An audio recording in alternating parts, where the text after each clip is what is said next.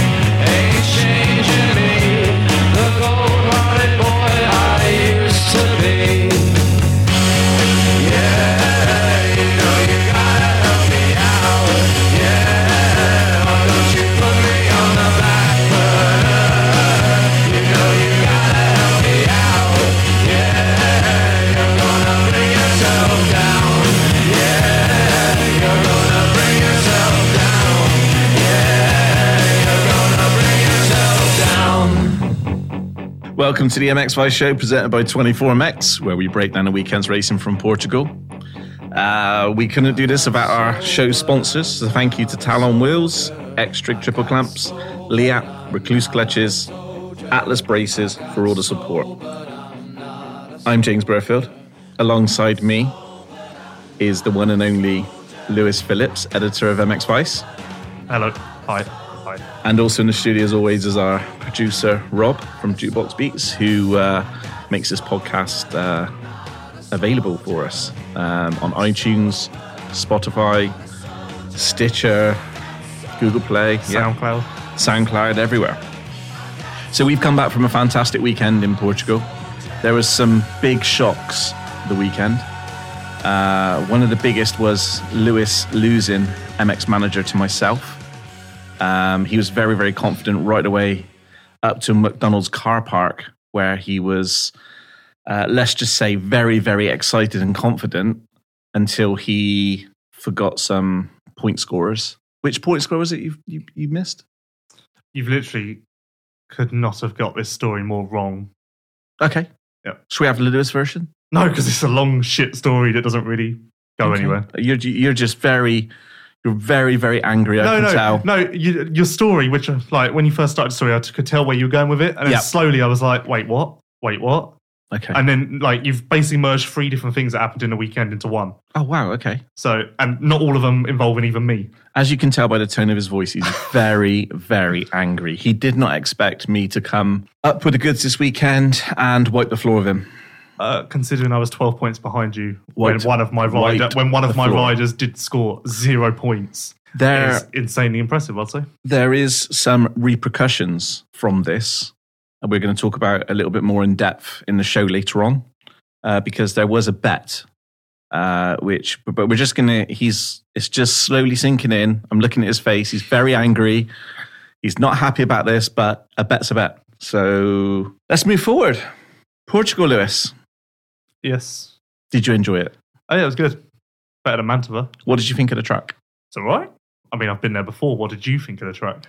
I love the track. However, I didn't think it lent itself to great racing. No, but at the same time.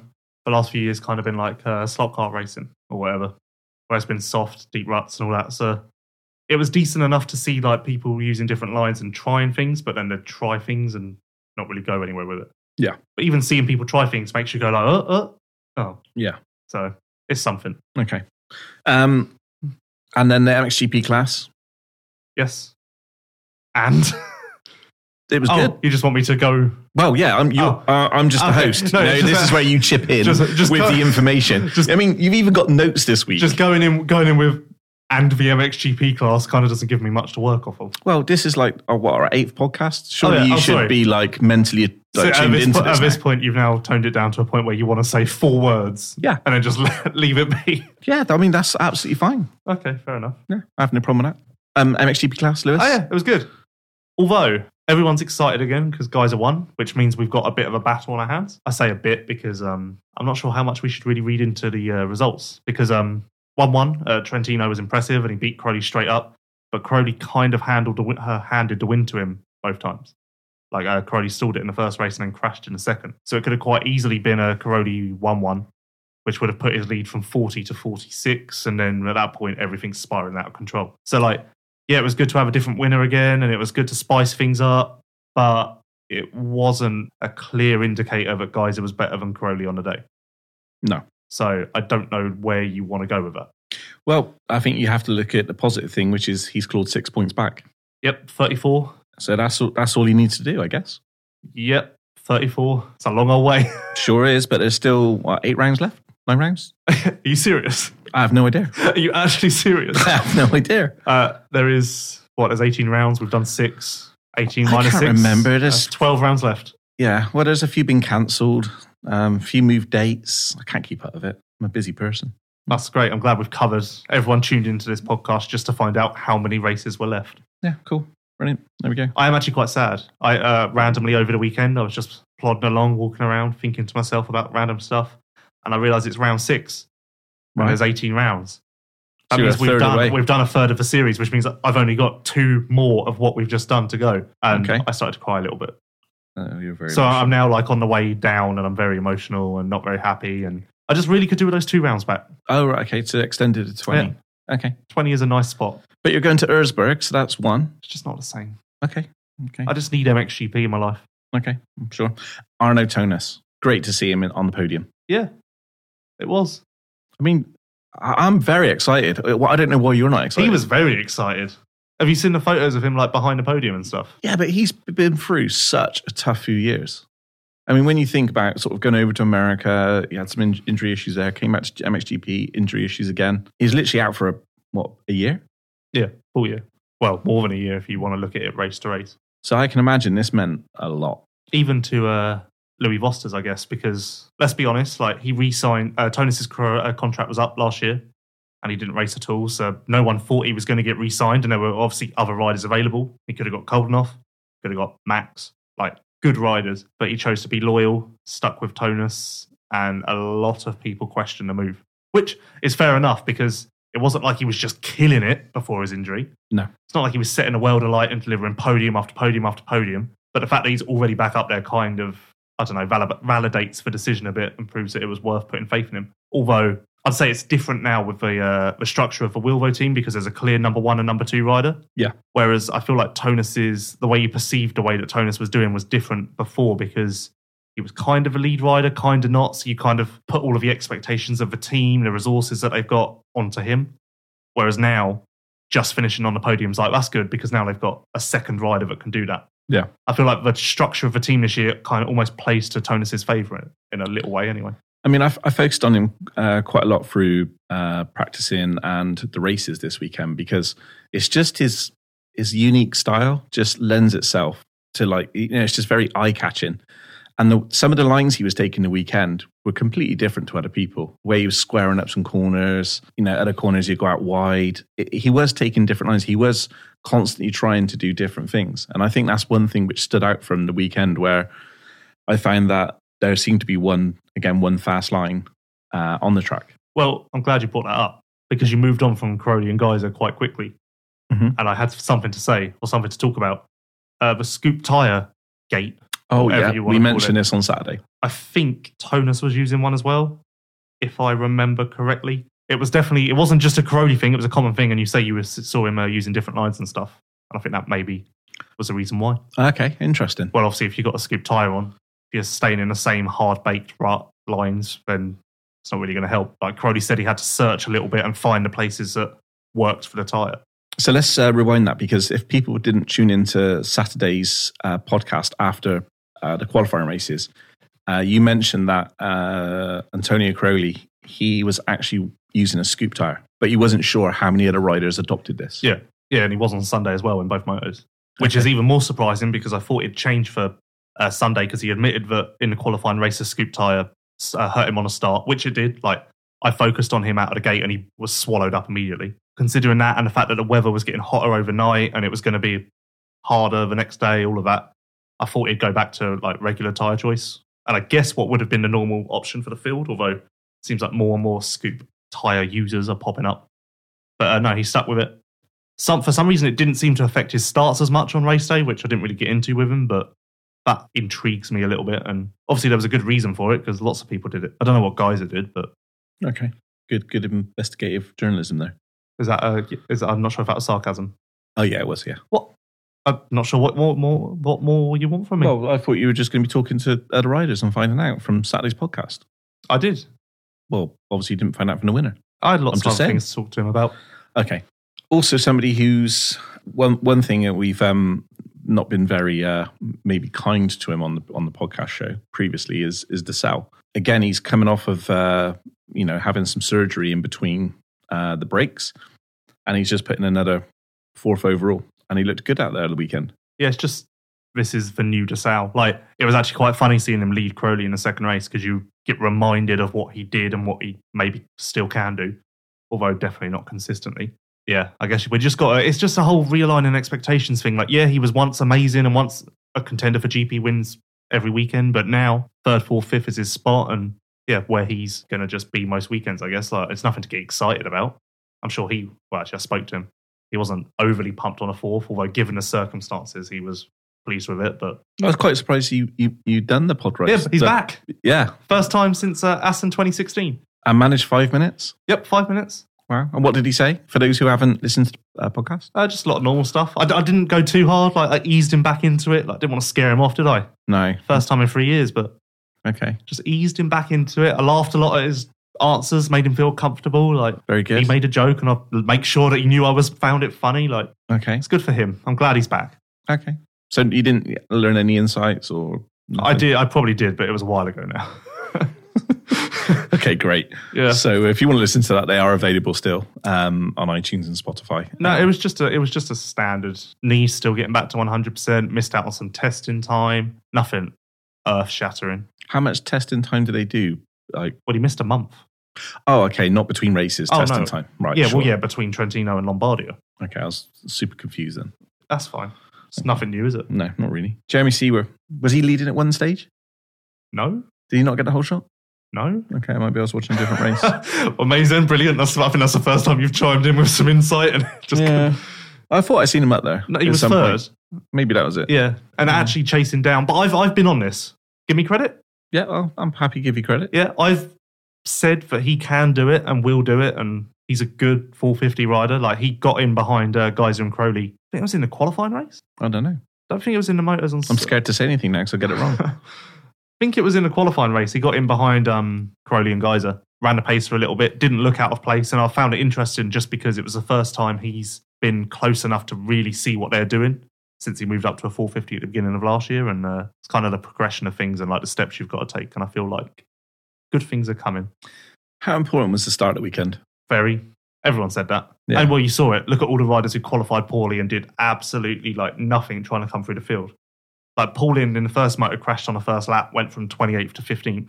That's solid, like it's good, but you got to think any other track he's getting back, or not any other track, but most other tracks he's getting back to top 10. Yeah. I don't know. I feel like everyone was reluctant to completely bash on the track because everyone likes it. Like, fun. It's a fun track. It's a good track. It's definitely one of the best on the schedule. So no one was really going in on it, but it wasn't the easiest to pass. I mean, one of the things from the Saturday show was people saying that they needed to heavily water it and rip it. on the Sunday, didn't they? Yeah, well, this is what confused me because I spoke to loads of riders about like the track prep overnight, and one rider would say, no, they didn't really water it at all, and then the other one would be like, oh yeah, they absolutely drowned it.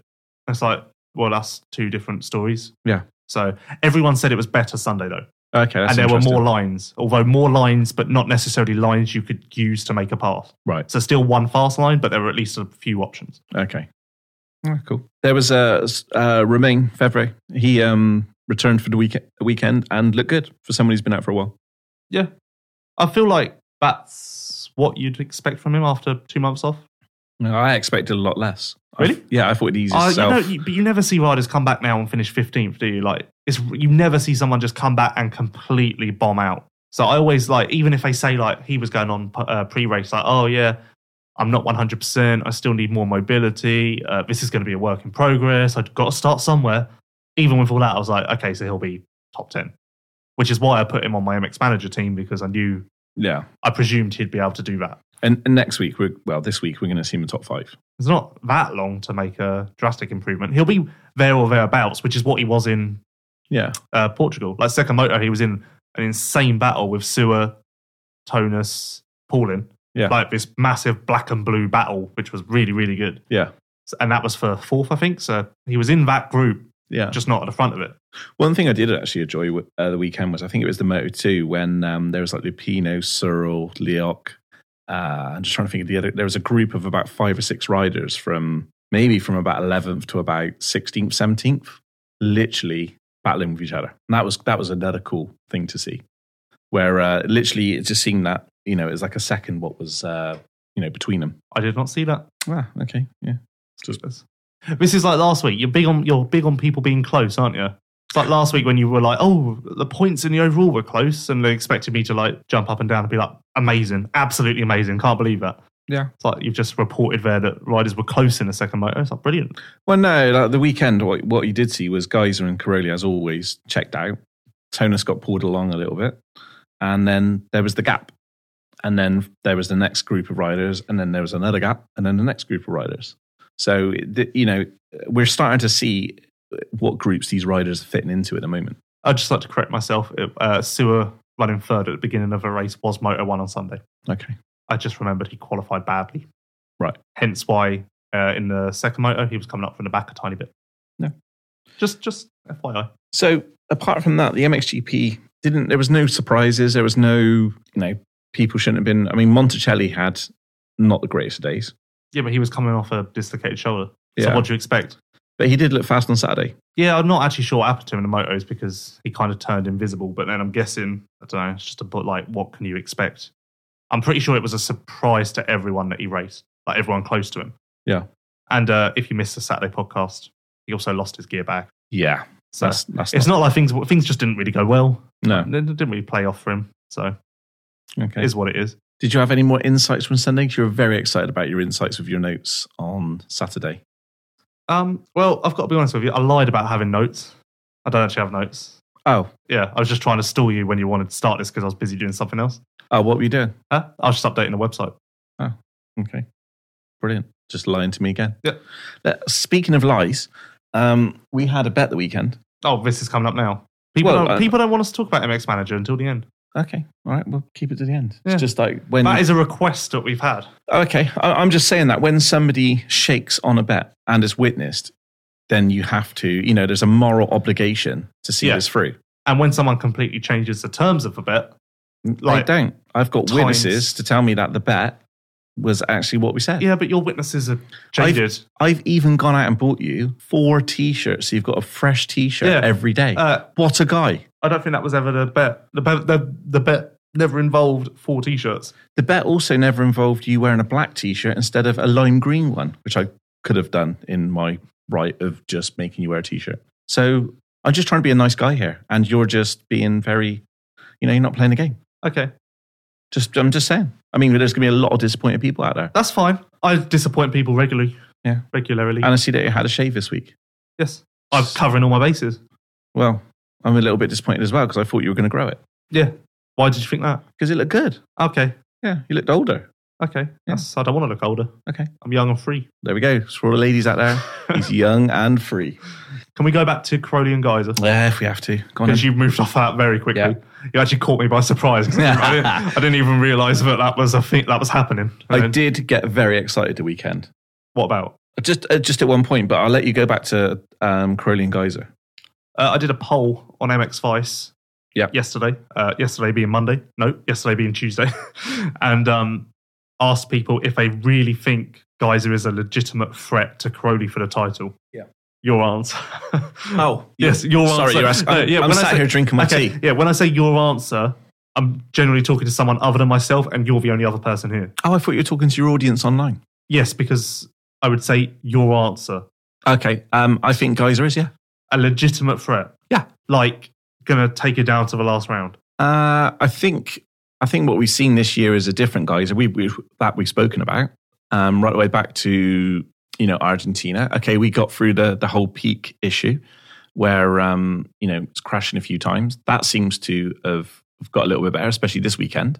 And he's definitely got the pace. It's just a case of keeping it upright, I think. And if he does that, like he did the weekend, then 100%. And if you're telling me that there's 12 rounds left? There was 12 rounds left, yeah. Then 34 points over 12 rounds? Yeah. Yeah, if he can keep the consistency, he's got the speed. We know he can beat him. You're talking in ifs and buts, though. If he keeps it on two wheels, if he does this, that's like me saying, if Hurlings manages to build a time machine and go back in time to the first round and not be injured, then That's completely. That is no, the but worst comparison you've ever given. You're basically taking a rider's weaknesses and saying, if he fixes that, then he's going to be good. Brilliant, thank you. Like, if Tonus managed to find a little bit more speed, yeah, he could have won at the weekend. Brilliant, mind-blowing, wow, amazing. Can I just ask what the point is in asking me? Because I've just given you an answer and you've just shot me right down. I'm just saying. Brilliant. I'm just saying. Fuck off. I'm trying to. Fuck you. I'm trying to get. We've had this problem before. Someone commented on this on Instagram. Fuck you, Instagram. Some people have actually said this on Instagram. If I ask you for your opinion and then I disagree with your opinion, that isn't me being like, you don't need to get all aggressive and like disappointed. But people don't know you. Yeah, but what I'm doing is I'm trying. I've had to put up with your shit for 7 years. I know exactly. You know exactly what buttons to push. What I'm doing is I'm asking you. I'm questioning your opinion, so you build on it more. You're saying if he keeps it on two wheels, but in order to be a title contender, you need to say, do you think he can keep it on two wheels? Okay, let's talk about this. Given that he's won the World Championship before and he's won an MX2 World Championship, he knows how to win championships. I believe now that we've seen a more mature and less person who's taken less chances, Geyser. Weren't in Mantova, were you? Yes, it was, you prick. No, you weren't. Oh, no, I wasn't, was I? Oh, my God. I was there. I was there in spirit on the barbecue. You weren't there. I was thinking Trentino. Fuck off. So, yes, I do believe he can. I do believe Geyser has everything available to him to take this down to the wire. I'm not there. I'm not. And why are you not there, Lewis? Thank you. Because Crowley's motor scores this year, 1-1, 1-2, 1-1, 2-2, 1-1, 2-2. How do you beat that? The only way you beat that is if you do what Hurlings did last year and just reel off 1-1, 1-1, 1-1, 1-1. Like, that is what you need to do. But you were. I don't think Geyser is in a point where, okay, he can go 1-1 on a weekend.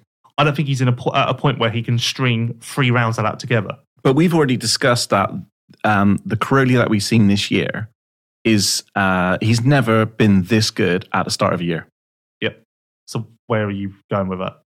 Well, I'm just saying that the law of averages basically say at some point something happens. Okay, fair point. Let me just refer to my stat sheet here.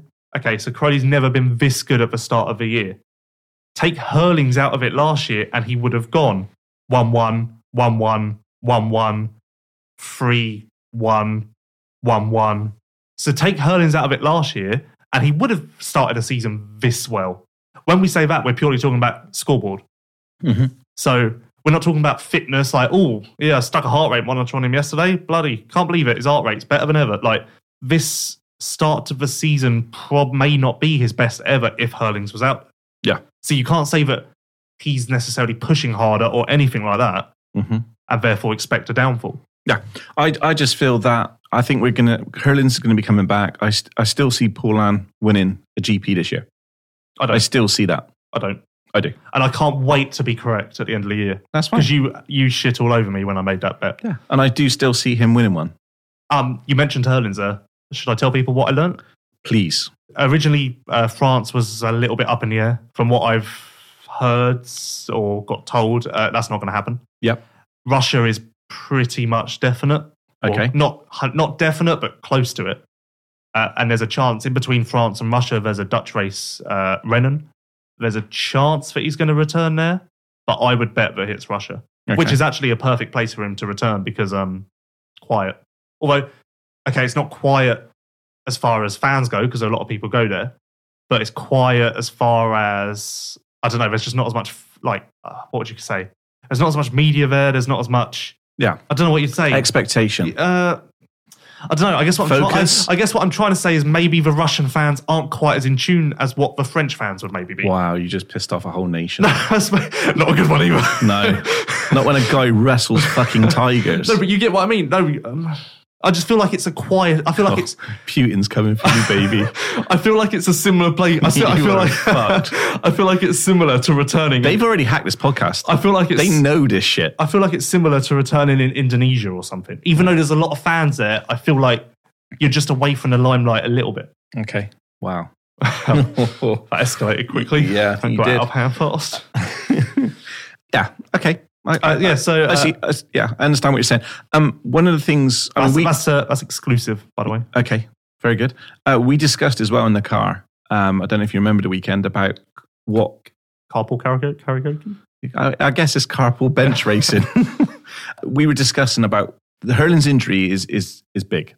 We've seen what happened to Bogers when he tried to come back last year, earlier, and stuff like that. So we can Bogers and Hurlin's exactly same riders. Yep.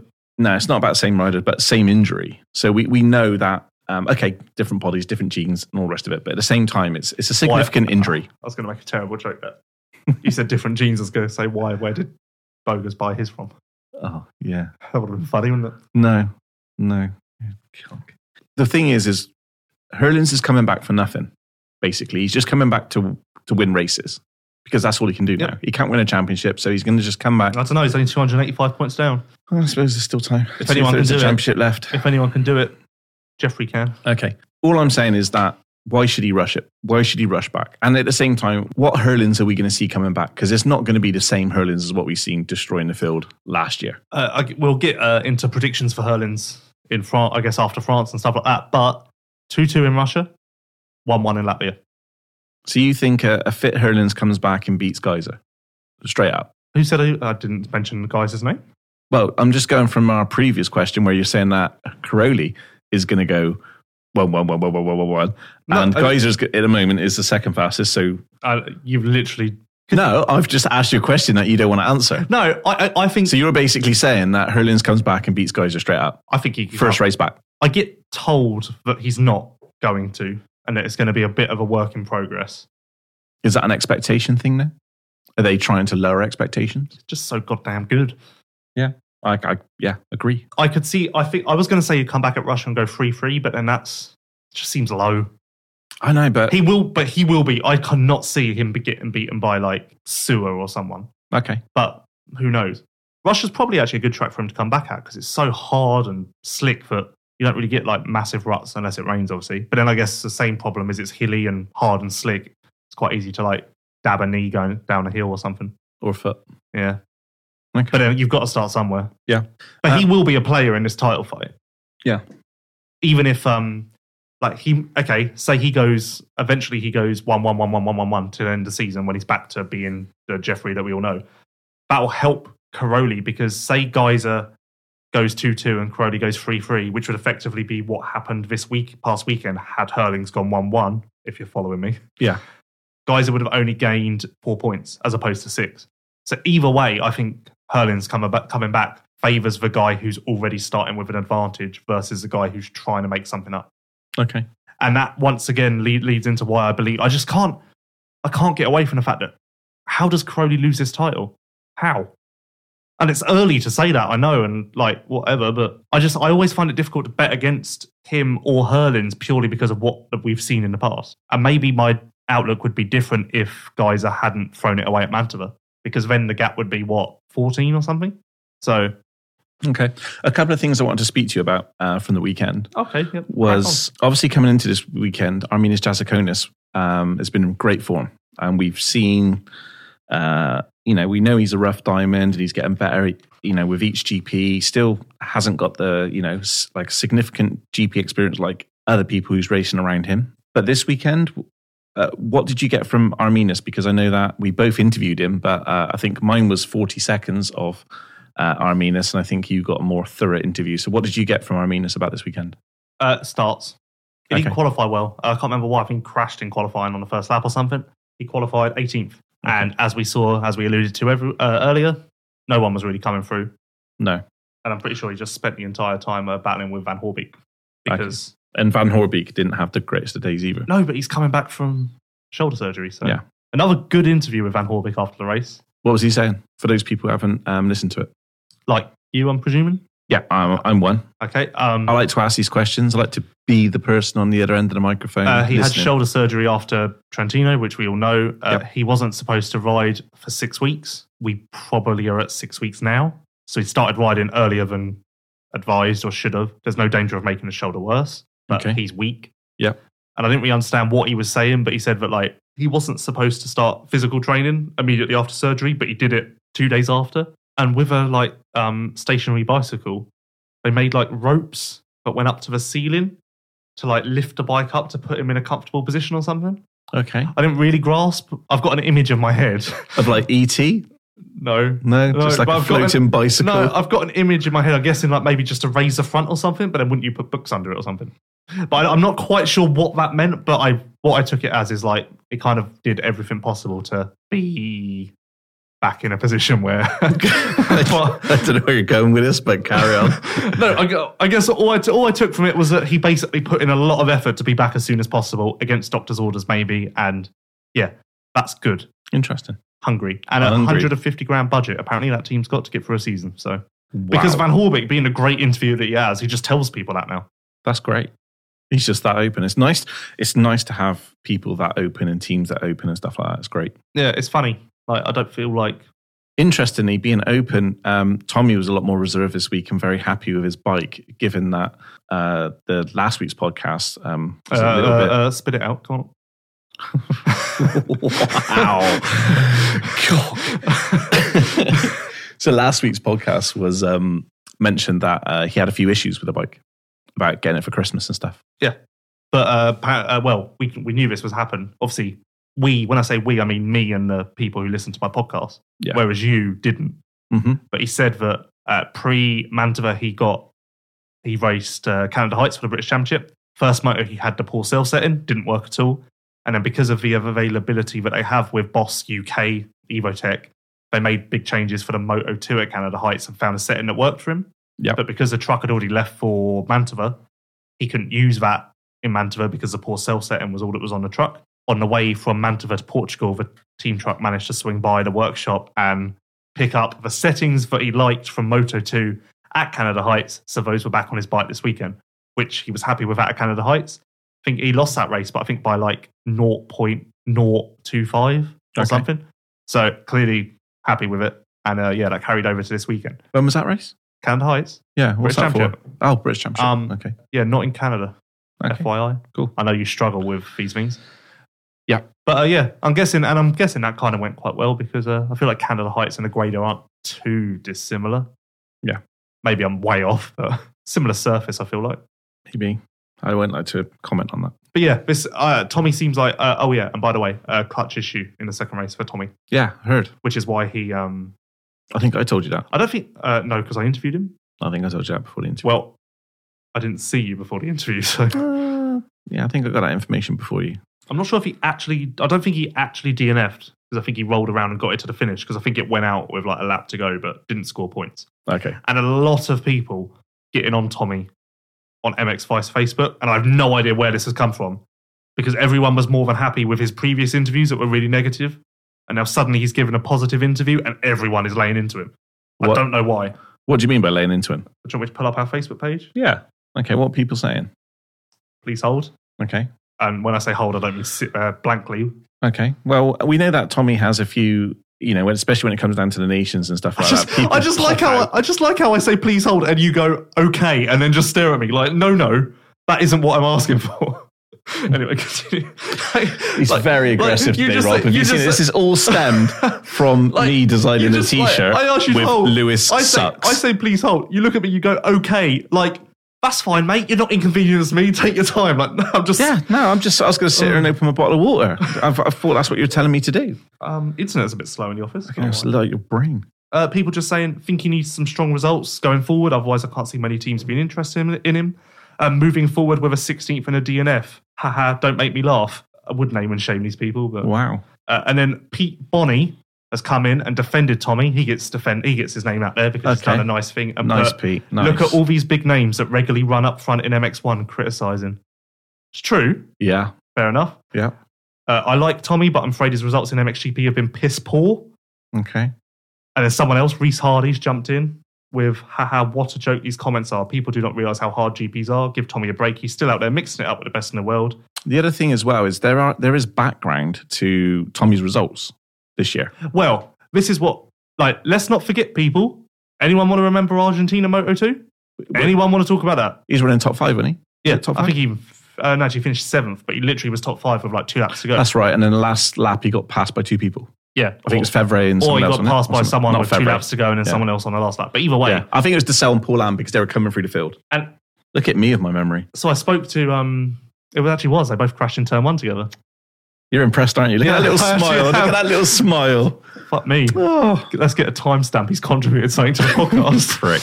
Why was I going with that? Before you We were interrupted me. we were talking about Tommy and we were saying look back to Argentina when he was showing the speed. So for some reason, I don't know why, but people seem to now be not happy because he's positive.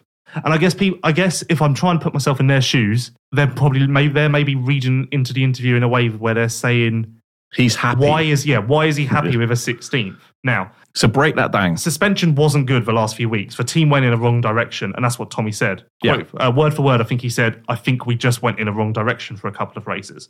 So even if his results were better than Agueda, he felt like shit. Yeah. And was like, I don't know what I'm going to do here. How do I get better? I'm stuck. Yeah. So now Agueda came and he finally made a bit of a breakthrough. And he said, I was happy with the bike. Like, forget results, forget everything. Yeah. I was happy from the start of the weekend. So he's now sat there going, this is the start. This is my round 1 again. Yeah. We're going to keep So he's this on got a for bike France. now. He's happy. He's got settings Yeah. he's happy with. So instead of testing at the race, he's now racing again. Cool. And as Max Anstey said to us at the weekend, there's a big difference between riding and racing. Yeah. And when that's- Tommy didn't have his correct settings on, he was just riding. That was a great insight, actually, when we were talking to Max, because he came up to us because he was a bit battered and bruised from race 1. He opted to, stay out of race 2, and he explained it. He explained perfectly to us. It's like, what is the point in rolling around in 21st, 22nd, 23rd, getting no points? There's nothing to learn, and I'm in a lot of pain. Yeah, and it's a different scenario, obviously, but at the end, it's the same outcome. Like, Max was riding around because he was hurt and couldn't push himself. Tommy was riding around previously because his bike wouldn't allow him to go And ride the as way fast as he can. Yeah.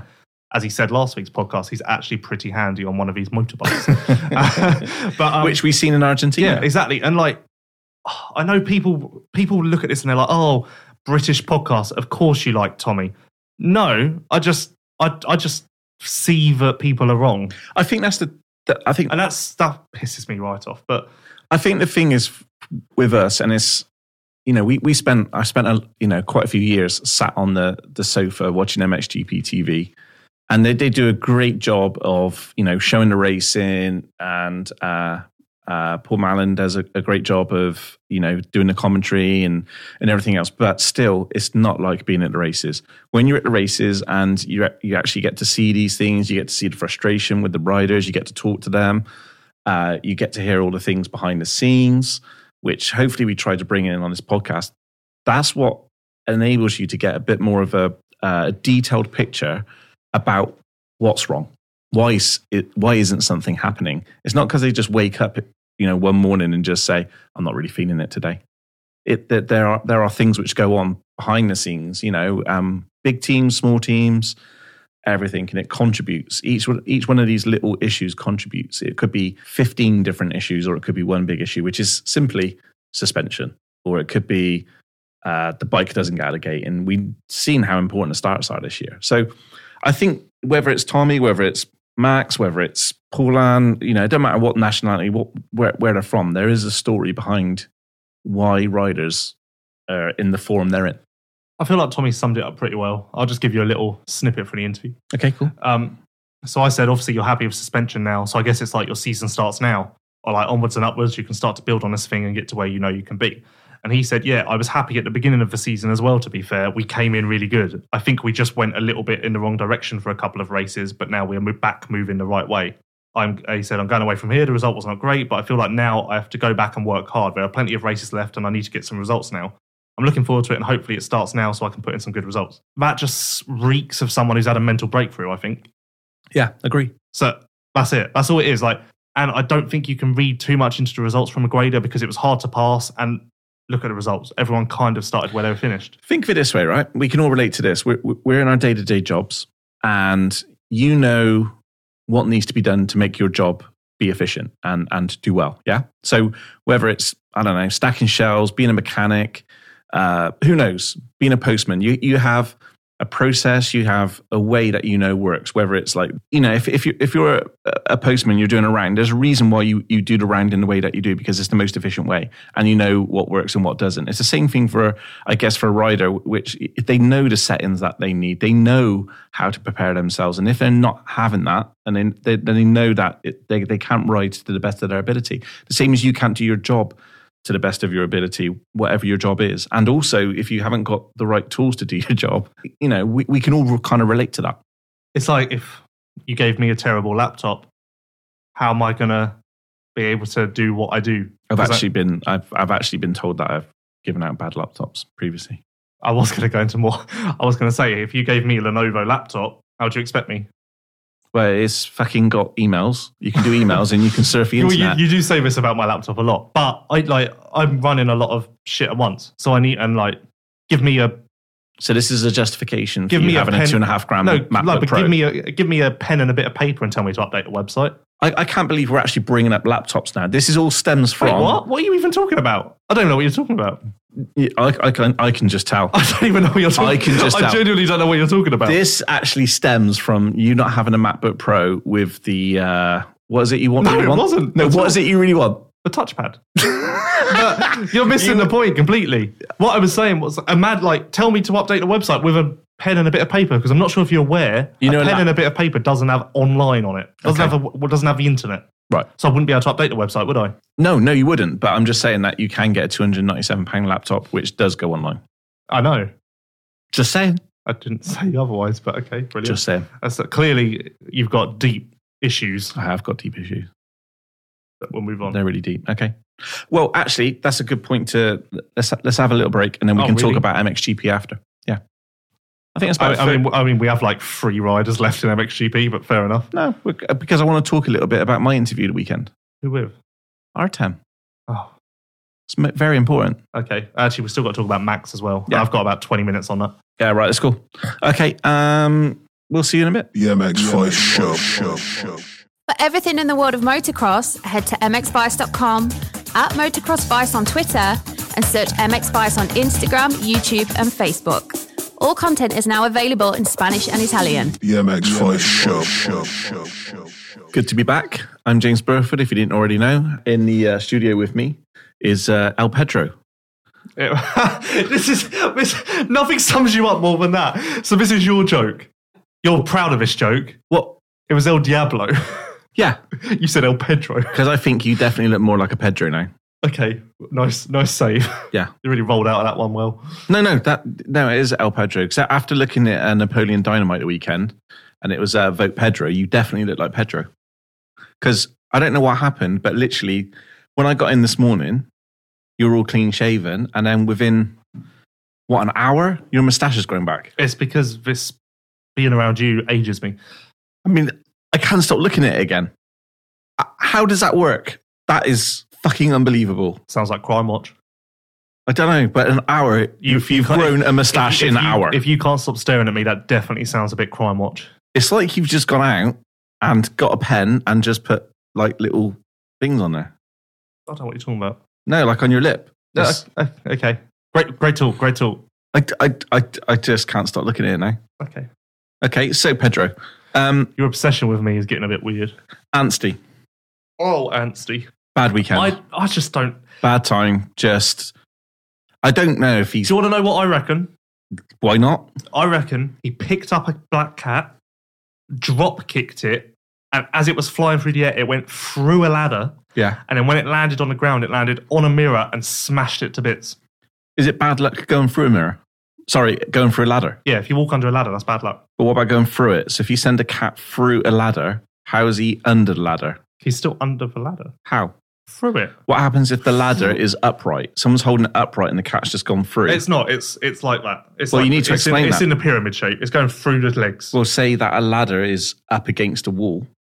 And then... But Just because I shit on your joke doesn't mean you need to shit on mine. Okay, This so is very tit for tat. Come on.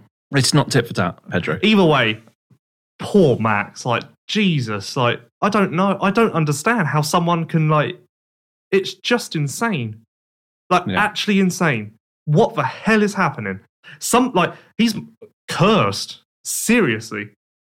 Yeah, I've got no explanation for it. It's So just... for people that don't know, he crashed in the qualifying race. Well, going back to Mantova, he got a stomach to the gut, missed all of his vital organs or whatever you want to call them.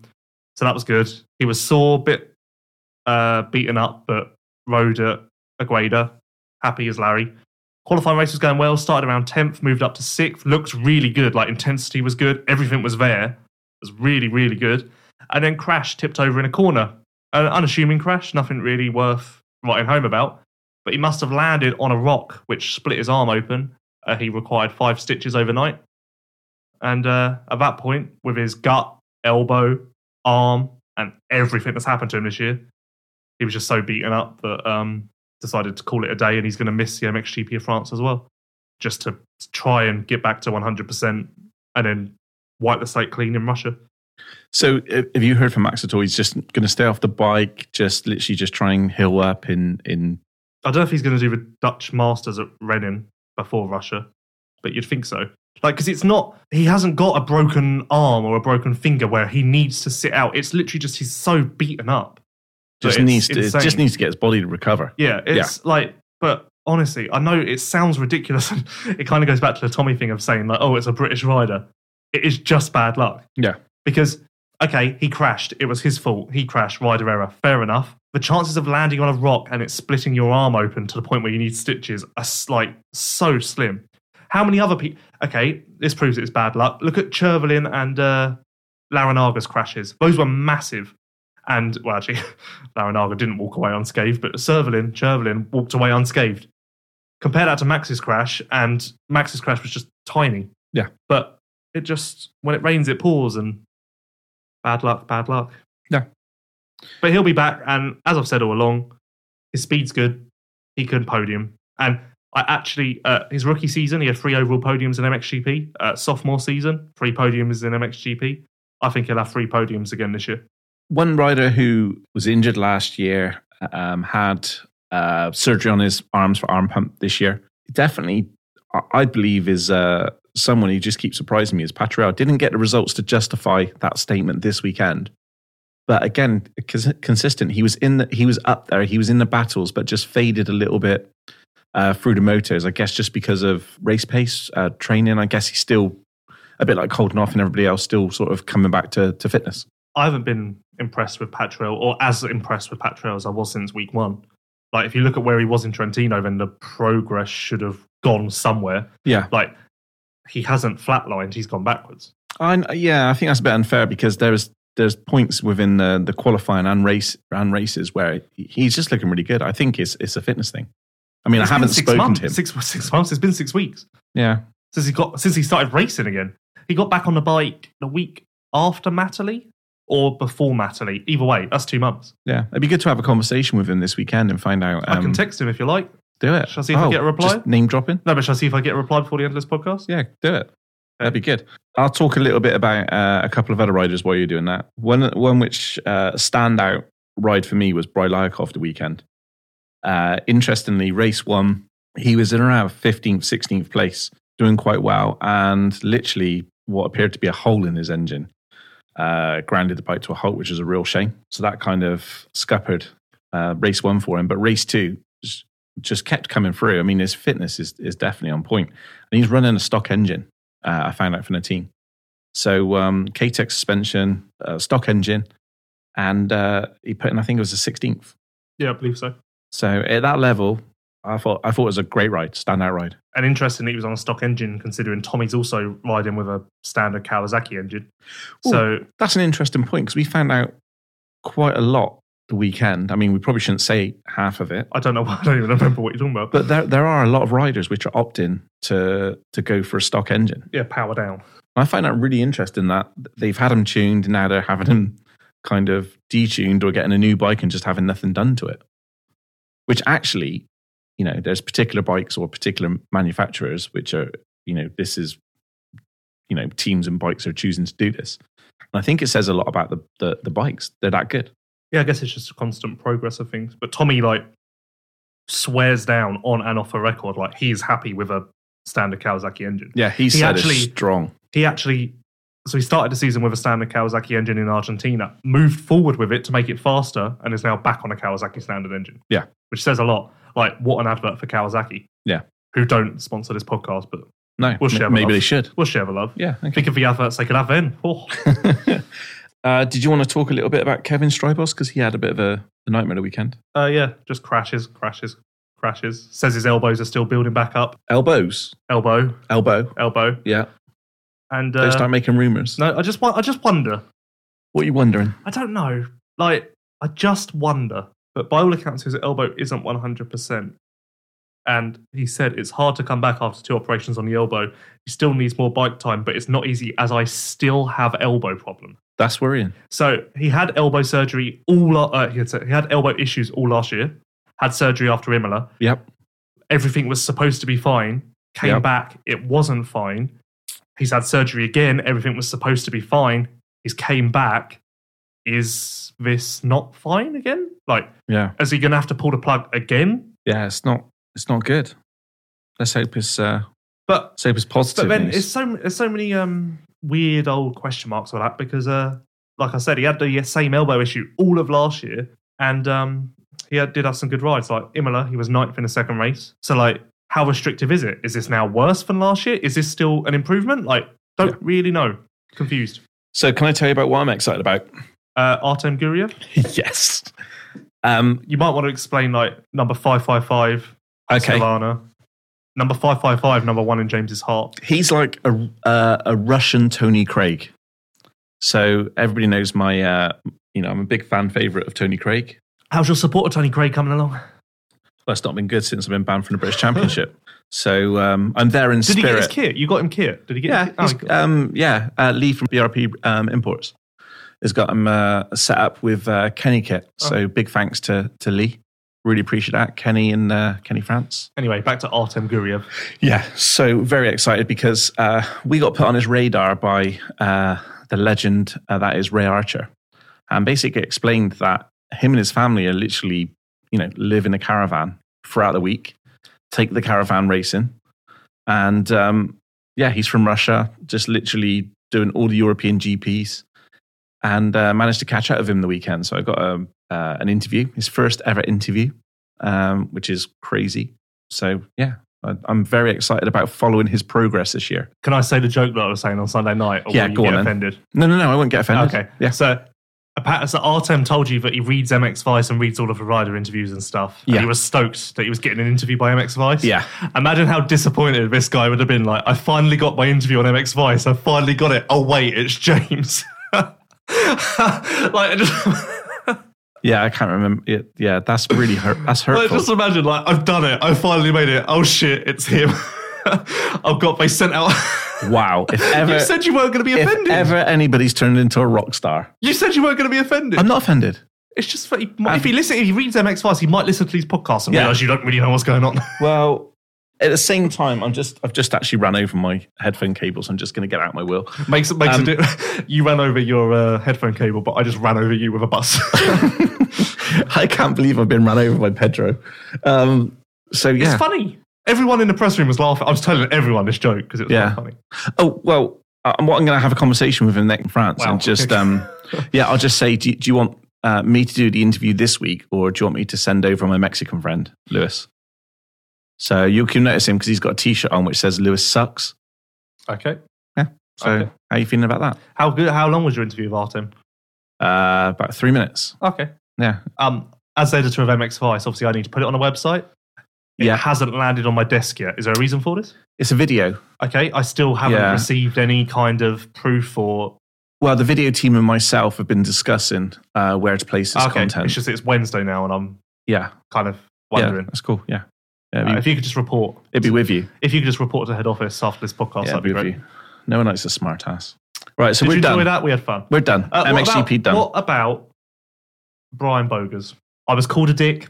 You wanted to. You yelled at me last week when you were like, "Wow, I've got no second in a moto." Wow, and I went, "I don't know, James. Yeah. Mantova, the Saturday was hard, but his first moto wasn't great. I don't know." I've got no defense. But- I'm going to hold my hands up and say I've got no defense. I have no fucking idea what happened. Are you realizing, like everyone else, it's really easy to say that I'm wrong, but then Yeah, here I come. Yeah, I'm going to put my hands up. I don't know what to say to that. I don't know how you go from But- second to not scoring points. But if you want to look at the nice guy angle, which, as everyone knows, I'm a nice guy. I think everyone in the pits would agree to that. No, I don't think you do. Everybody thinks you're an utter... Yeah. So he got beaten by Anton Goal. Would you expect him to be beaten by... Rhymes with runt. Would you expect him to beat Anton Goal? I don't know. No, you would. You would. Okay, right, yeah. I wasn't. I was kind of setting you up to say yes. Oh, okay. Okay. Well, You'd don't agree, but yes. You'd expect him to beat Petr Petrov? Considering Uh, Petrov's on a North Europe KTM? Well, I guess this is the problem. He's on a HRC Honda. So I'm guessing he's on a factory bike. He's a factory rider. So I'm guessing you have to put that expectation on him. But that's the truth, isn't Yeah, it? true. Either way, it's a contract year. It ain't looking good. Yeah. Might have to start, I don't know, do you go to teams and like his agent, or if he's even got an agent, and slap down a bit of paper on the table that just says second in Moto2 at Mantova and be like, this is what we bring. Hmm. And then when they go, what about the rest of your results? Nah, no one cares about those. Yeah. Got a second, eh? Yeah. No one can take that away from him. What about the rest of your results? What results? I don't know, but like I feel like he needs more. But like I don't know, like what do you do? What do you say? What do you do? It clearly can work. He was second in a moto last week and not holding people up. Now, yeah, it was mud, but it required skill. You had to know how to ride a 450 correctly to get around there. One thing which puzzled me the weekend, we've not mentioned him, was Lupino. Looked great on Saturday in qualifying. Obviously got a great start. And then I put him in my MX Manager team. I was very happy about that. And then Sunday just kind of fizzled out. It starts, I guess. I don't know. I was a bit... But then he started top 6 in the first race. Then finished, 10th? I feel like Lupino's one of those guys where no one really has expectations of him. Well, I do. Especially when I put him in my MX Manager team. But I just feel like no one knows what to do with him. Okay. Well, let's move on anyway. Let's talk about MX2. And obviously Prado. And you liked my insight from being at the barbecue. Oh, you want to talk about qualifying? Well, no, I'm just saying that on the Saturday, this is the second week in a row where he's not looked. Is he just luring us into a false sense of, bringing down the expectations, and then on the Sunday just goes out? While you were interviewing Artem Guriev, Yeah. I was interviewing Jorge Prado. Okay. Yeah. Nice. Still don't know if that's the correct way to say it. I asked him, Jorge. that's what I say, but I hear people say it a different way. Well, Also, we've been saying Brylyakov wrong. It's Brylyakov. Bridikov, yeah. No, I say that right. I don't think you do. I do. Do you? Yeah. I don't know. No. Say Sorry about Boirami. Brylyakov. Did we actually mention? Oh, he's He's MX2. Yeah. We're just moving on to MX2. great ride. Okay, we're not starting with him. Great rides the weekend. So, where did he come in the second race? Second race, I think got sit for 7th, didn't he? No, DNF. Second race. Yes. Are you sure? I'm pretty sure, didn't he? Oh, he did. Yeah, it was the first race. Yeah, but that wasn't his fault. Anyway, we're not starting with that. Prado. So while you're interviewing Artem Guriev, I was speaking to Prado. Yeah, Because as a team, we have all bases covered. Yeah, I mean, I'm there for the people. Okay, so I said to Prado, another 1-1. You've done that a lot. But it was not your most dominant weekend. Just like run through it all and explain that. And his reply was, it was a great weekend. Saturday, I felt good. It was fun battling with these guys because normally sometimes I just get the start and kind of pull away a little bit. Fair assessment. Yeah. This Saturday was kind of different. Kind of get bored. This Saturday was kind of different. I had to battle with them. It was good because I'm not so used to it. So it was good to get some experience. Today, I already felt good in warm-up. I decided to put a good lap in and get the best time already in the warm-up. I was feeling good. In the first moto, I got a perfect start and started pulling away. That first moto came, I wouldn't say easy, but I had a good pace. Everything was flowing. I did not use much energy, but the second moto was tough. Now, this is my favourite bit. It gets better. Oh, this was a great interview. Like, Prado was loving it. Like, there were so many funny jokes. Right. So, second moto, I got the whole shot, and then in the first downhill, in a double line, I just went to the inside, and it was full of mud. So I got stuck, and Mitchell Evans went completely outside and past me.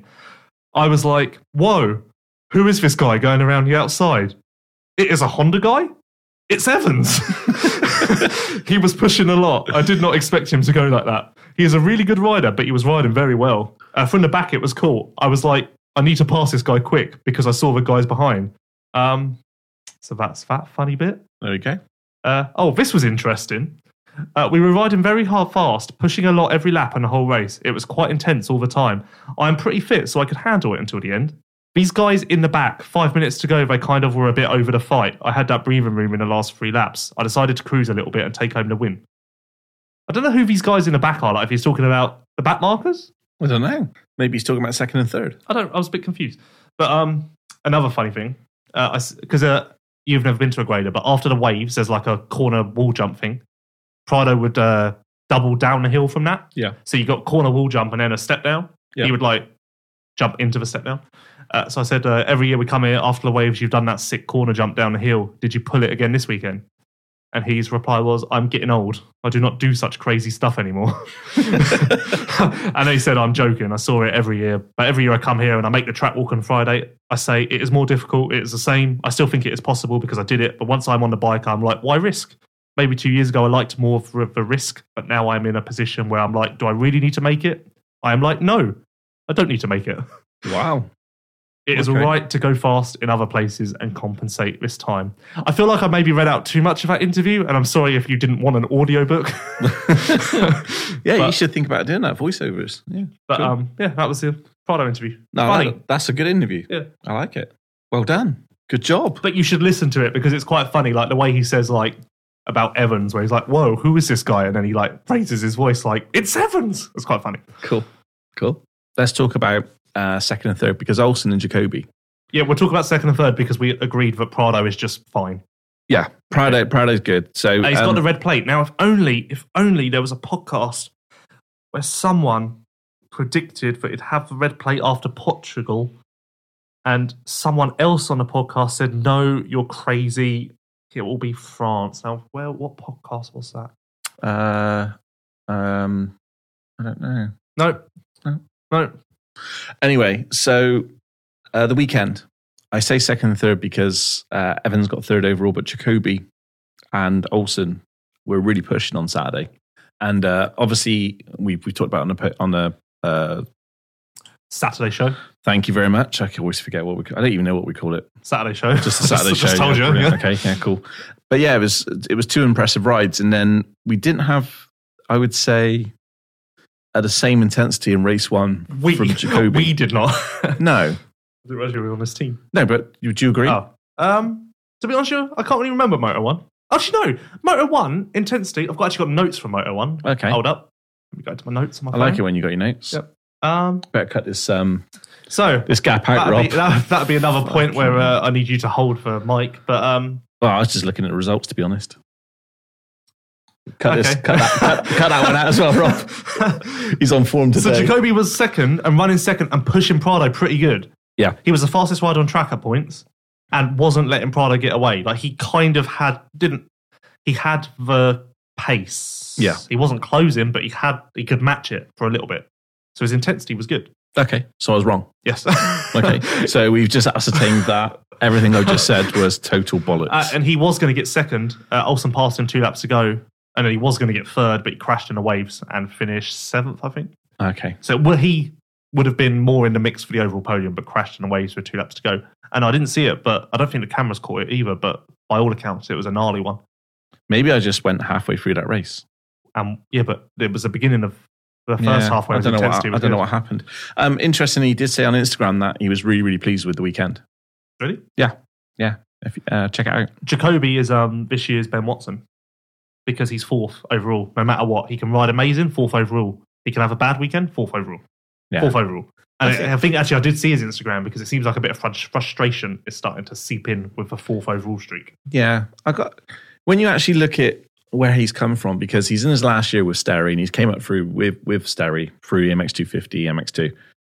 You got to believe that I believe that the last 2 years he's really, come on strong. I mean, especially when he had his kind of privateer effort on was it STC? Was it a privateer? Yeah, STC Husqvarna. Yeah. Well, they already built a team around him, but I was really impressed last year. But there was also signs at the end of 17. So like 18 and then this year, he's just looking, I think he's one of the most improved riders in MX2. It's another one of those things where it's easy to forget as well. It's easy now to say, like, this is Jacoby, this is what we expect. Before Argentina, if you'd said this was going to happen, most people would have called you crazy. Yeah. Because everyone expected a step up, but this is a step up. Yeah, it's yeah. I mean, I guess it's when you look at people like Rowan van Moosdijk, is when you look at those riders and you think how much potential, how fast can they be? How much potential can they grow? Like, to put it into perspective, he went 10 rounds last year without finishing in the top 7 in a moto. Really? Yeah, that 10 round span being between France and Assen. Okay, interesting. Like, just gives you a bit of hindsight, and hindsight's a wonderful thing. Okay, let's talk about Olsen. Saturday was the best ride I've ever seen Olsen have. Phenomenal. Really good. We'll go phenomenal. Oh, definitely. It was great. I reserve phenomenal for like... Oh, come on. I don't just throw that word around. Literally. I'd say Geyser in Trentino was phenomenal. The Jacoby Prado battle was awesome. But the way that they were so wrapped up in attacking and defending, that Olsen literally just pipped both of them and then checked out. Yeah, that was... And I feel like that would have been a massive mental thing for him as well to do that. Yeah. Hugely. I just wonder if the boost that he got from that carried over, even though he didn't replicate it on Sunday, or if that's been wiped off now because I don't he know. didn't replicate it on Sunday. So did you speak to him at all? Who, Olsen? Yeah. No, I couldn't find him. Okay. He's not exactly small, so you can't miss him. I've seen him quite a few times in the pits, but I reserved the top riders for you because I know that you like to talk to them. Yep, You're quite of elitist, aren't you? Well, I got plenty of top riders, so thanks. Yeah. So you did interview Paulin, no? Yeah, I do. Yeah, I do. Brilliant. Yeah, I did. Yeah, Where's that? That hasn't landed on my desk either.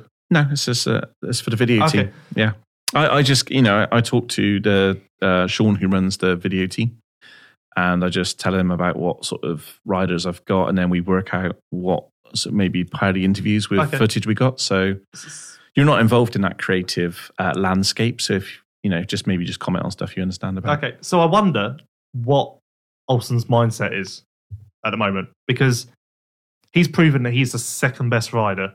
Maybe not by much. And actually, I maybe question myself even saying that. Okay, maybe he's not the second best rider, but he gets it done to the point where he typically is the second best rider as far as the results go. Yeah. Now, if you look at the points, he's got a 50 point plus lead over Jacoby in third. Yep. And now he's lost the red plate to Prado. It's fair to say he isn't going to challenge Prado enough where it's an amazing battle and going down to the wire. Fair? Yeah. Fair. Now, Jacoby's so far back that it would take a disaster for him to catch up and give him a race. Yeah. So, Olsen's almost in this weird no man's land. Yeah. I just wonder where he goes from here.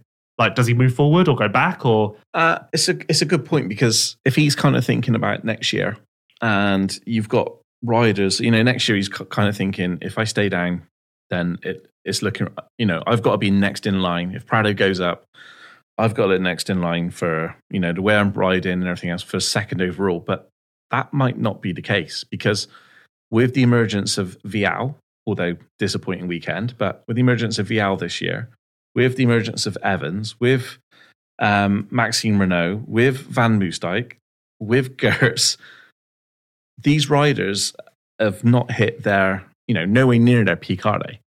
But you could would it be a fair assessment that maybe Olsen can't go faster than where he currently is because he's a big guy on a 250 bike? I don't know about that, but he hasn't changed much in the last couple of years. Yeah, so do you think he's kind of hit the ceiling to where he can It's he tough. can go on a 250? It's almost disrespectful to say that. So I think there's room for improvement. I don't Yeah. think there's drastic room for improvement though. Okay, but am I right in saying, and not trying to be disrespectful, but am I right in saying that riders like Renault, Vial, Gerrits, Renault? yeah, Cool, pulled that one out. yeah. But would I be right in saying that these riders have got a lot of room to improve? They've not hit their peak. It's almost like we were just saying, like the consistency factor with Olsen. He may not be the second best rider in this class. Yeah, I don't necessarily think that. He's the second best rider as far as results go, just because he seems to get to that. He's got that consistency yeah. to nail. I'm just asking questions. You're the expert. I'm But just that's what I'm kind of saying. Like, maybe these riders will improve to a point where they're better than him, but it's that consistency thing that Olsen's got down to a T. Okay, And it's like a whole compilation of things. okay. Okay. Compilation. Okay, cool. Mitch Great ride. Mitch's 6-race GP career has had it all. First podium, like great feelings. Injuries, Yep. rock bottom. And he's Riding been through struggling injuries. with a lot of injuries. Riding through injuries, Yeah. pain, and now back to the Yeah. top again. Like, it's been an intense whirlwind of 6 weeks. Yeah. Interestingly, we've got a podcast on Friday with Mitch Evans. We, including me? Oh, actually, no, me, Mitch and myself. That's confusing. Yeah. So, yeah, sorry, you're not invited. That's fine. I'm sure he'll be disappointed by that. Yeah, he said that he has, When you interview riders, do you make them wear a name tag so you remember who you're talking to? No, he just said like he wants to do. He said he wants to do a podcast with me, not the Mexican one. So I don't know what that means. But when I was, looking at, talking to Mitch the weekend, I said to him, we'll talk about it soon. But obviously the news came out, Calvin Vlandren's going to be out now for a little while. Yep. He had an infection in his ankle. Yep. So he's gone for surgery or had surgery. He's going to be out again for a little bit. And I said to Mitch, maybe we can get some HRC parts. And his reply was, just give me the black handlebar pad and the seat. That's all he wants. He's so happy with that 114 motorsports bike that he doesn't want anything. And I think that's, a cool statement to say how well that team, given that was their debut season last year, and they've already got a bike which they feel, is on, in a great place. And we've seen that he's up there. He's able to lead a race. He's 2 podiums in 6 races. Yeah, and look at that second moto. Like, he pulled to start, or a good start, not the whole shot, but so clearly that's not a problem. Bike's got power, and it wasn't like Prado was just eating him up. Like, so No. clearly the whole package works. And I've just inspected the 114 bike for the first time to see what this crack is about the black seat, and the black bar pad. And I agree. I think a black seat would go a long way, Okay. and therefore a black bar pad. Okay. So we're just seeing two parts which are more aesthetically pleasing. Yeah, because the seat's kind of purple. Okay.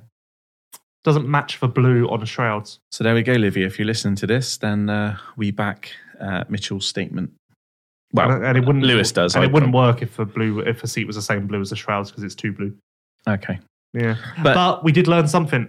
It's been my common theme on this podcast. I've been so confused by why there's not a 114 logo on the shroud. Okay. Because last year it was massive, and this year it's just kind of a red, like stock Honda looking away. Okay. So why? And thanks to Mitch Evans for reminding me to ask this question because I would have failed again Okay. because I always forget. Cool. It's because they need a title sponsor, or they want a title sponsor, which makes sense because if you have your logo there, it almost looks like there's no room to play with. Right. Okay. And so that's why. There is a 114 Motorsports logo on it, though. I think. But small. Yeah, where did they say? It was either on the front mudguard or the front fork Yeah. guard.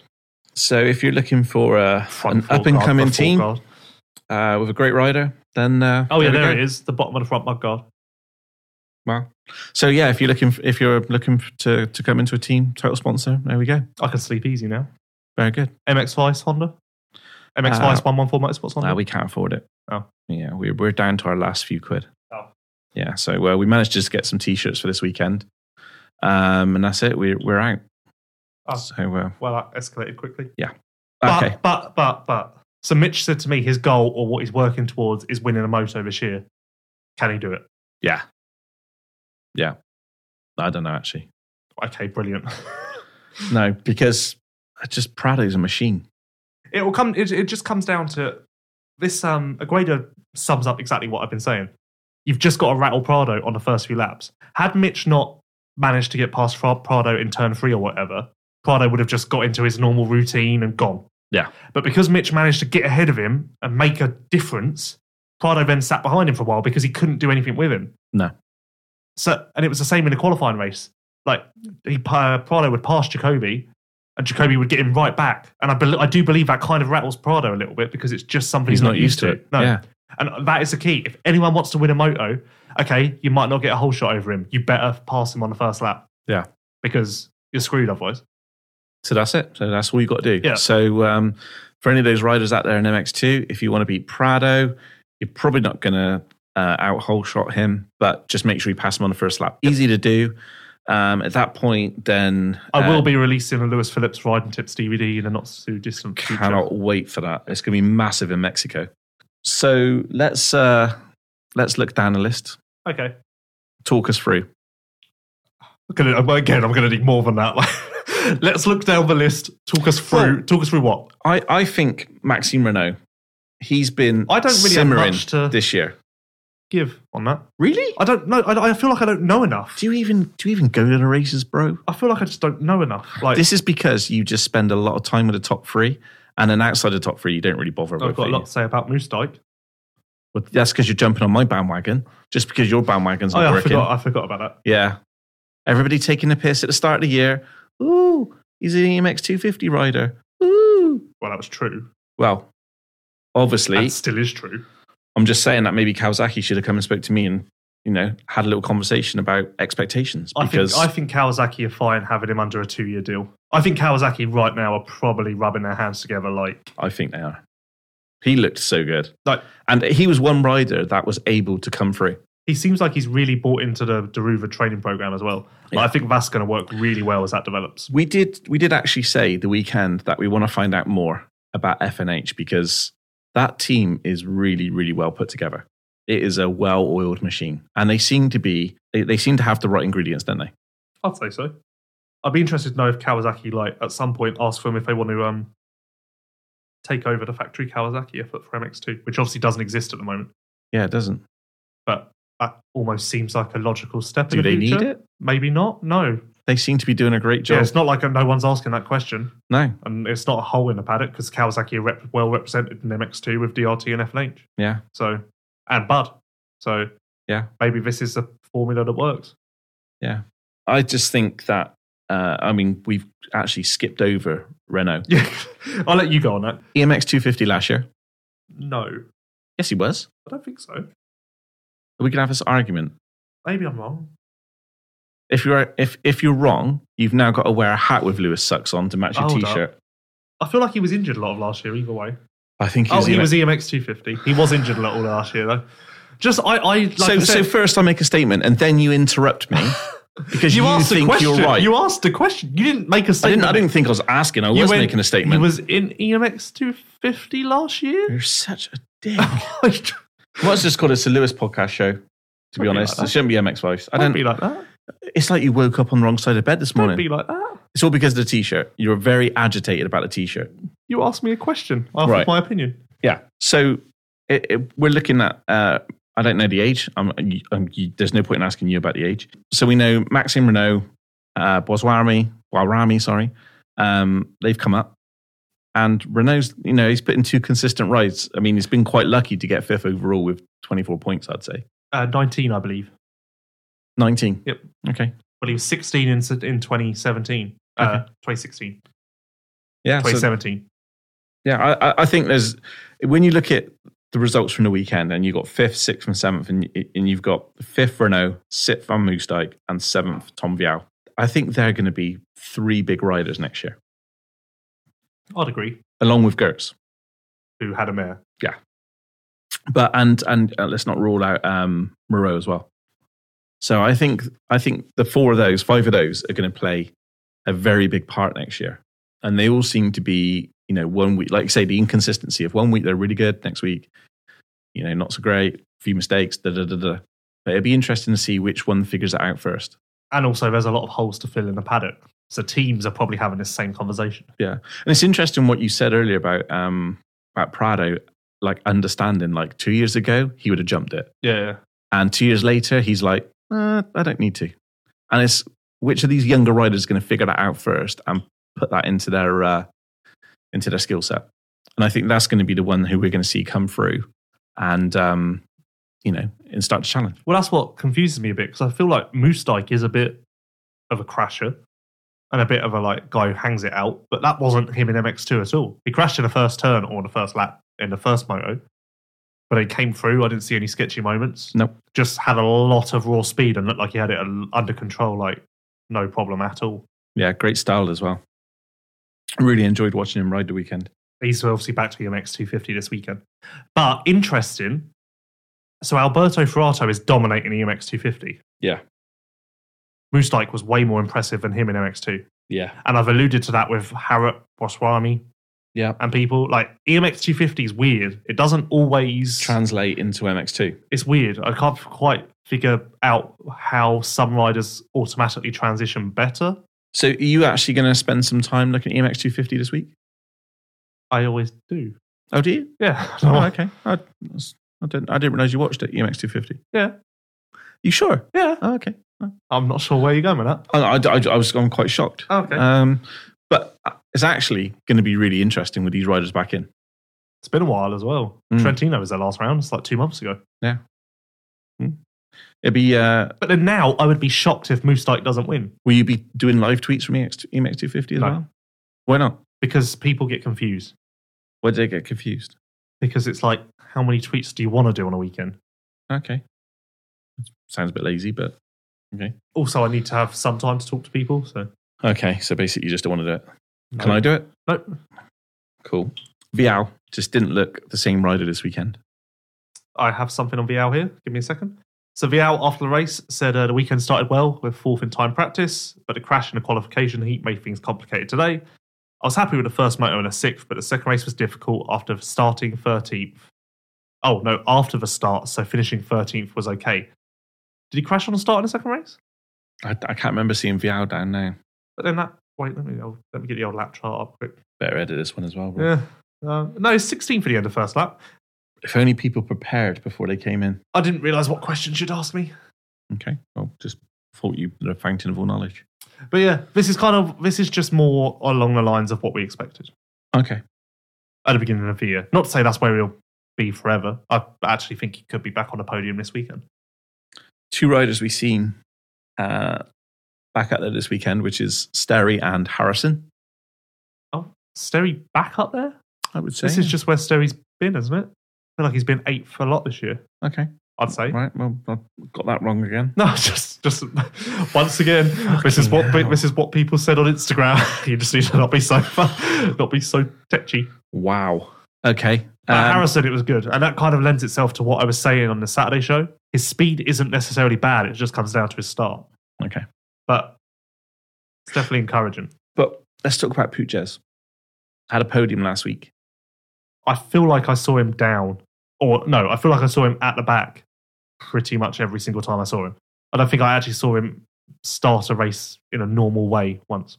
So we're just saying it's just a blip. Yeah, no, it's not even a blip. It's just a write-off of a weekend. Just one of those things. Yep. Everyone has those. Right, cool. Do you want to talk about Boswami? Yeah, I think he looked really good the weekend. The bits which I seen of him, because obviously there was a lot going on, but he didn't look out of place again. It was the first encouraging sign of his season. Yeah, I think he's getting better every week. Well, that is a fair assessment. I know there was a lot of expectation coming in as the MX250 champion, and it's probably took him a little bit slower to adapt, but definitely seeing improvements every week. And his teammate Van Donnick was 6th in the second moto, which is huge for him. It's been a while. Yeah. And one thing that sticks out with Van Donnick, right? So every time I stood in pit lane, looking at my phone. You're 172? Hey? Who was 172 last year? Sorry, Boarami's 172, isn't he? Yes. And was Van Donnick 172 last year? Yes. That's what I find confusing. Okay. Thanks for interrupting my story. I thought you were going to go there, but mention it. So every time I stood looking at my phone, and then I'd hear this bike coming, like literally bouncing off the limiter, and I'd be like, "What the?" And every lap it was Van Donnick, and I never really realised he rode like that, like literally just bouncing off a limiter everywhere. Were you asking him to change up? No, I just was interested. Oh, okay. Like so aggressive. I'll tell you one thing which you haven't been talking about much lately. Pit boards. I feel like all the mechanics have noticed that I'm tweeting what they say because they don't seem to be writing much funny stuff.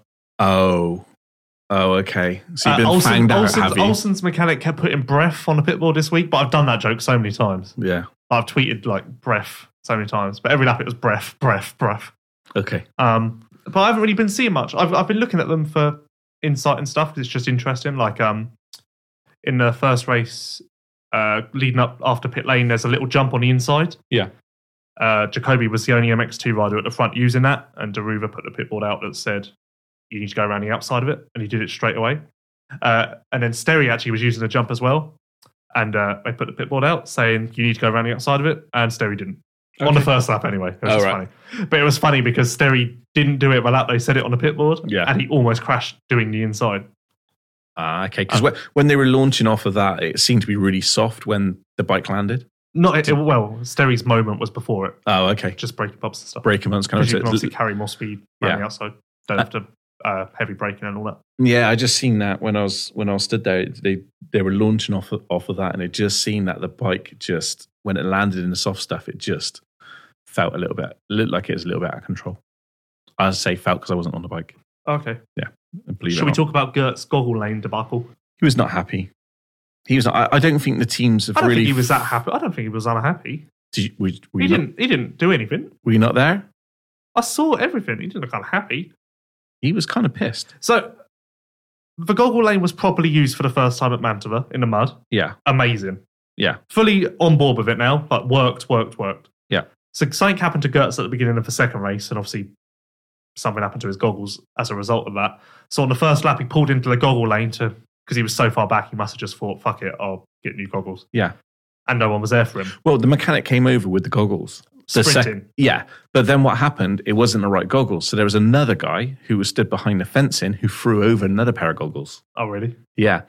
And then I don't think they were right. And basically when they pulled them out, actually they were right. But when they pulled them out, there was like string attached. It was just a mess. But so Gertz pulled into goggle lane. No one was there for him. But can you imagine the shock on Kimiya's face when he's using the goggle lane? Like, what the hell? Yeah. Like, but it's a communication problem. But is it a communicate? What? So, hey, team, we're going to need you to hire someone to stand on a goggle lane just in case we need it. But that's the question. And we don't know where the goggle lane's going to go. I heard that the goggle lane's going to have rules next year as well. Yeah, it is. Yeah. I told him. Yeah. Okay. What are the rules next year? I don't know. I'm struggling to grasp it. Okay. But it's like a 2-lap rule. Like, I don't know. Saying I need to sit down with a rule, but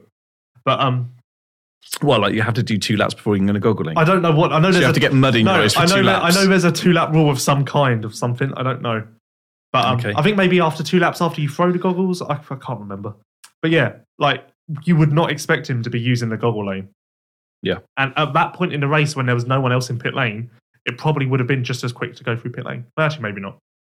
Well, it definitely would have been quicker considering his team was there. Okay. We probably need to press on because we've been talking about MX2 for quite a while. So is there any riders that you... I mean, let's talk about... Throw it out there before it gets forgotten, but Alexander Brown picking up his first point. I think we discussed the move last week and we said it's going to be very, very, very difficult for him to... I think we said to score points. We actually... The news broke the second we stopped recording the podcast last week. Ah, okay. So, was it Saturday's podcast then maybe we discussed? I don't know. Yeah, I can't remember. And he goes out and gets a point. Yeah, that's surprising. That was a great ride.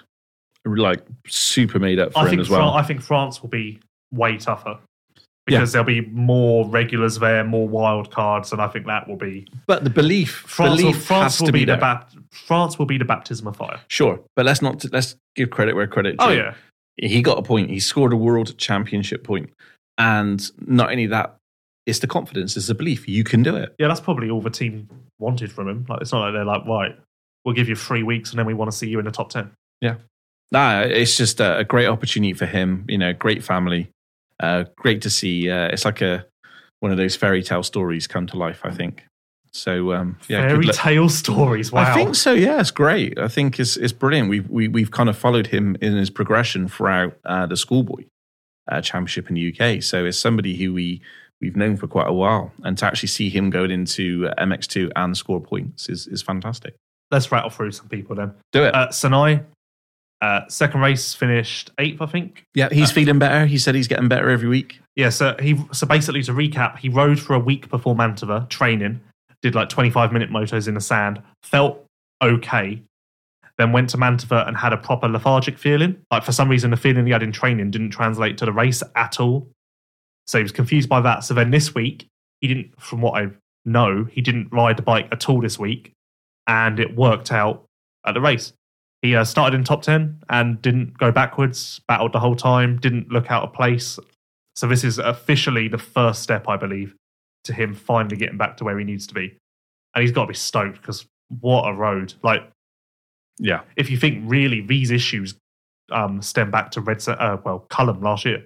When he injured his knee. Yeah, because then he injured his knee, so then he was out, and then when he was recovering and pushing through that, he got Epstein-Barr. Like, yeah. It's actually crazy to think, like, maybe if he'd never been at Cullum during the British Championship, therefore never torn his ACL, he never would have got Epstein-Barr, and then who knows where he'd be now. Crazy how, like, one thing can trigger so much. Yeah. Bit like you writing that email to me asking for a job. Yeah. Amazing. Yeah. Ben Watson, bad day, bad starts, lots of first lap crashes. Basically, everything that could go wrong kind of did. Okay. But again, actually, to be fair, I was watching his times in the second race and they weren't bad. He was like 4th, 5th, 6th fastest rider whilst coming through the field. So he looks fast in that second race. But you get a bad start round there. The result doesn't really follow. And yeah, it just looks worse than it is. But yep. Beaton? Beaton had a mare. Crashes. I think crashed in both motos. I think he got run over in the second race. Not good. Yeah. It could have been... Actually, to be fair to him, first race, when he crashed at some point early on, coming through the field, he was flying. Like, flying. Like, at one point, I looked up and was like, oh, there's Beaton. And then next up, I looked up and he was 5 riders ahead of where he was. Like, very, very good. So that's encouraging. Cool. Look at the positives. Oh, Dylan Walsh. So Dylan Walsh started 10th or something, around the top 10 in the first race, and went back to 23rd. And in the Revo Husqvarna press release, Sam Yates, who did the quote as like team manager or team principal, said that he thinks that Dylan needs to go and get some blood tests done. Okay. So don't really know what's going to happen there. And then apparently, again, didn't see it in the second race, Dylan got cleaned out by Ben Watson. Now, I think they might have shown this on TV. If anyone has seen it, can you tweet me and tell me how bad it is? Because I'm just interested. Okay, cool. Because I don't really know. Don't really know. Sure. I just want to know. And finally, Larinaga injured. Okay. Yes. Okay. So I can't remember what he injured. I think it was his wrist, hand. I can find out for you if you want. I've got it written down somewhere. Okay.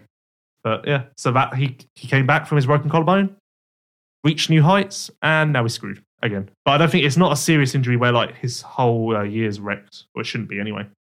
Okay. But well, that's good. We'll soon find out. That's our MX2 roundup. We're going to take a quick break and we'll be back for MX Manager and questions people have submitted. So myself and Pedro are off to have a shave. The MX5 Show. This podcast is brought to you by 24MX, Europe's biggest online motocross store. There are hundreds of your favourite brands at discounted prices, so head over to 24mx.com to shop now. The MX5 Show. Here we are, Pedro and myself. We're going to talk MX5 questions. It's actually called Ask Vice Anything. Okay. It's growing longer. Okay. Literally, I think it's less than 20 minutes this break, and you've nearly got a goatee. Okay. Do you want to do questions? Yeah. At some point, we need to make an intro for this. What, the goatee? No, the section. Oh, sex, sexy shun. Wow, that's good to be 12 again. I've got the maturity of a 69-year-old. Right. Questions? Yeah. You don't seem very high tempo since you've come back from the break. I'm not. I don't know what's wrong with me. You actually seem like you might be dying. No, I'm fine. I'm back. I'm going to have a sip of Coke. Literally. A sip of Coke. That was not a line of Coke. It was a sip of Coke. Jesus. Okay, you okay? Yep, I'm ready. Yep. Okay, first question. Yep, let's do it. Gareth Key on Twitter Hi, Gareth. asked, will anyone win an MXGP race apart from 243 or 222? Yes. Who? Hurlins. Okay. Okay, wait. Hurlins, Actually, Paulan, so I'm going to change this question. Fevre. Will anyone win an MX1 race apart from 243, 222, or 84? Yes. Yeah, I think we've discussed this a couple of times before, and I still stand by. I see Paulan winning a race. I see Hurlins winning the race, and that's it. I don't think anyone else will. Okay. Especially an overall. Oh, hang on now. You're just changing it. This is a bit like the whole T-shirt thing. He says win an MXGP race. So what does that mean? Moto or overall? Moto. A race is a moto. Okay. Yeah, no, I still don't. I don't see. I reckon it'll be Crowley, Geyser, Hurlins the entire year. No. I think. No, I disagree. Care to put some money down? No, because we started with money last time, then we turned it to a T-shirt, and then you're refusing to wear a T-shirt. Okay. Brilliant. So Gareth Key also asked, Gareth. Has Ben... Oh, you're back. That's good. Has Ben Watson blown his chances of a top 3 in MX2? Now, let me just get the MX2 points back onto my laptop, and I'll tell you. What top 2 or top 3? Did you say top 3? Jacoby is Jacoby is on 193 points. I'm just laughing because the fact that did he say top 2 or top 3? Like that's just the most random thing ever. Anyway, Jacoby's on 193 points. Ben is on 155 points. I don't think that's far at all. What is that? 65, 7. That's less than 40. That's 38.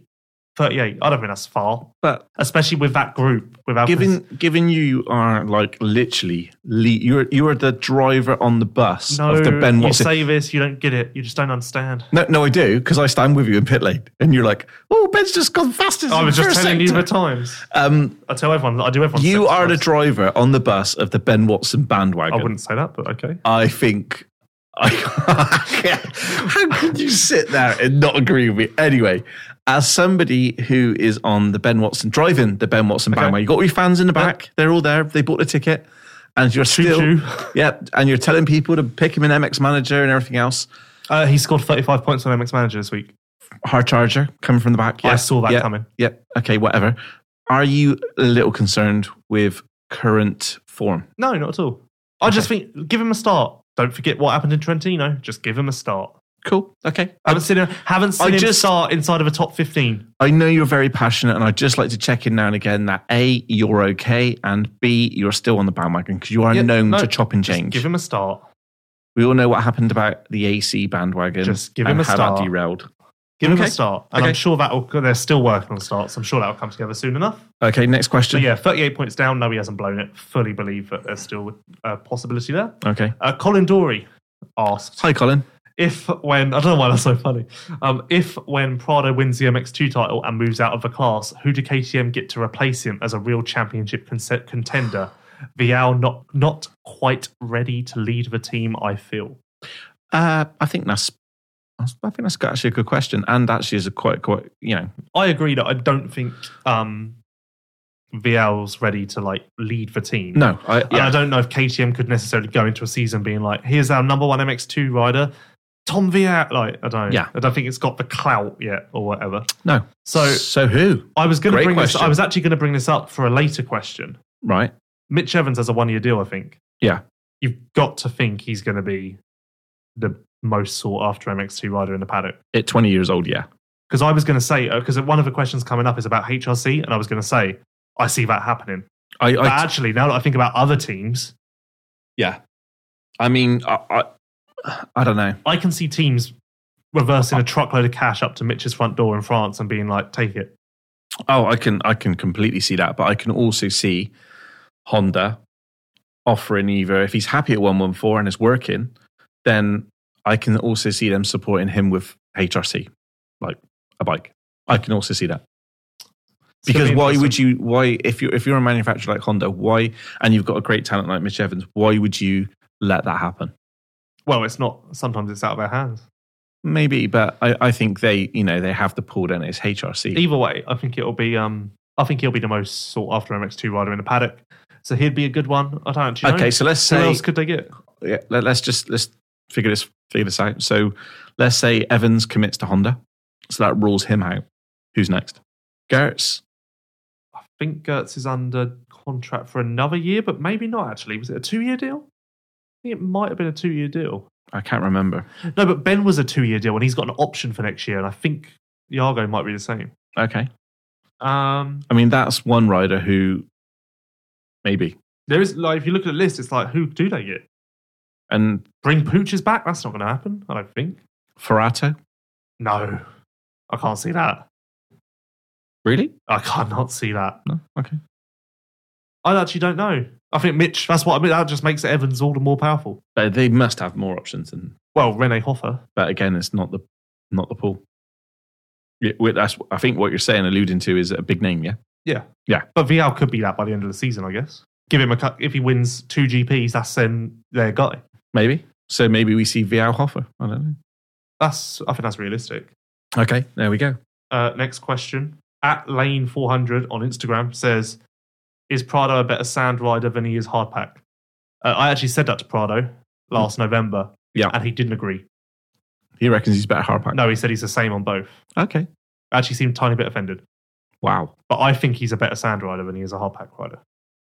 Okay. Although this year kind of does support what he said and that he's better on both. But yeah, I still think of him as a better sand rider. I would say previously I would have said better hardpack rider, but Really?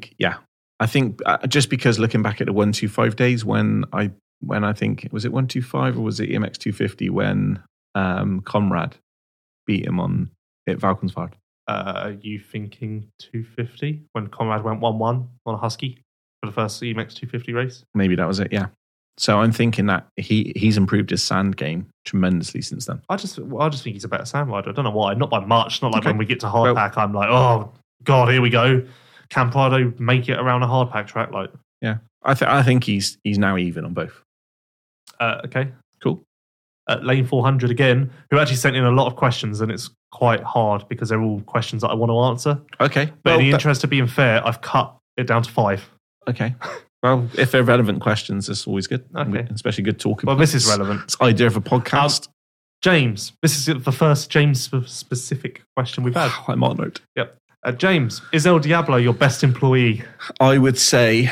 Can I give my take on what I think you'd say? Yeah. Okay. I think on some days, I am your best, in your eyes, I am your best employee by far. On other days, I think you want to light me on fire.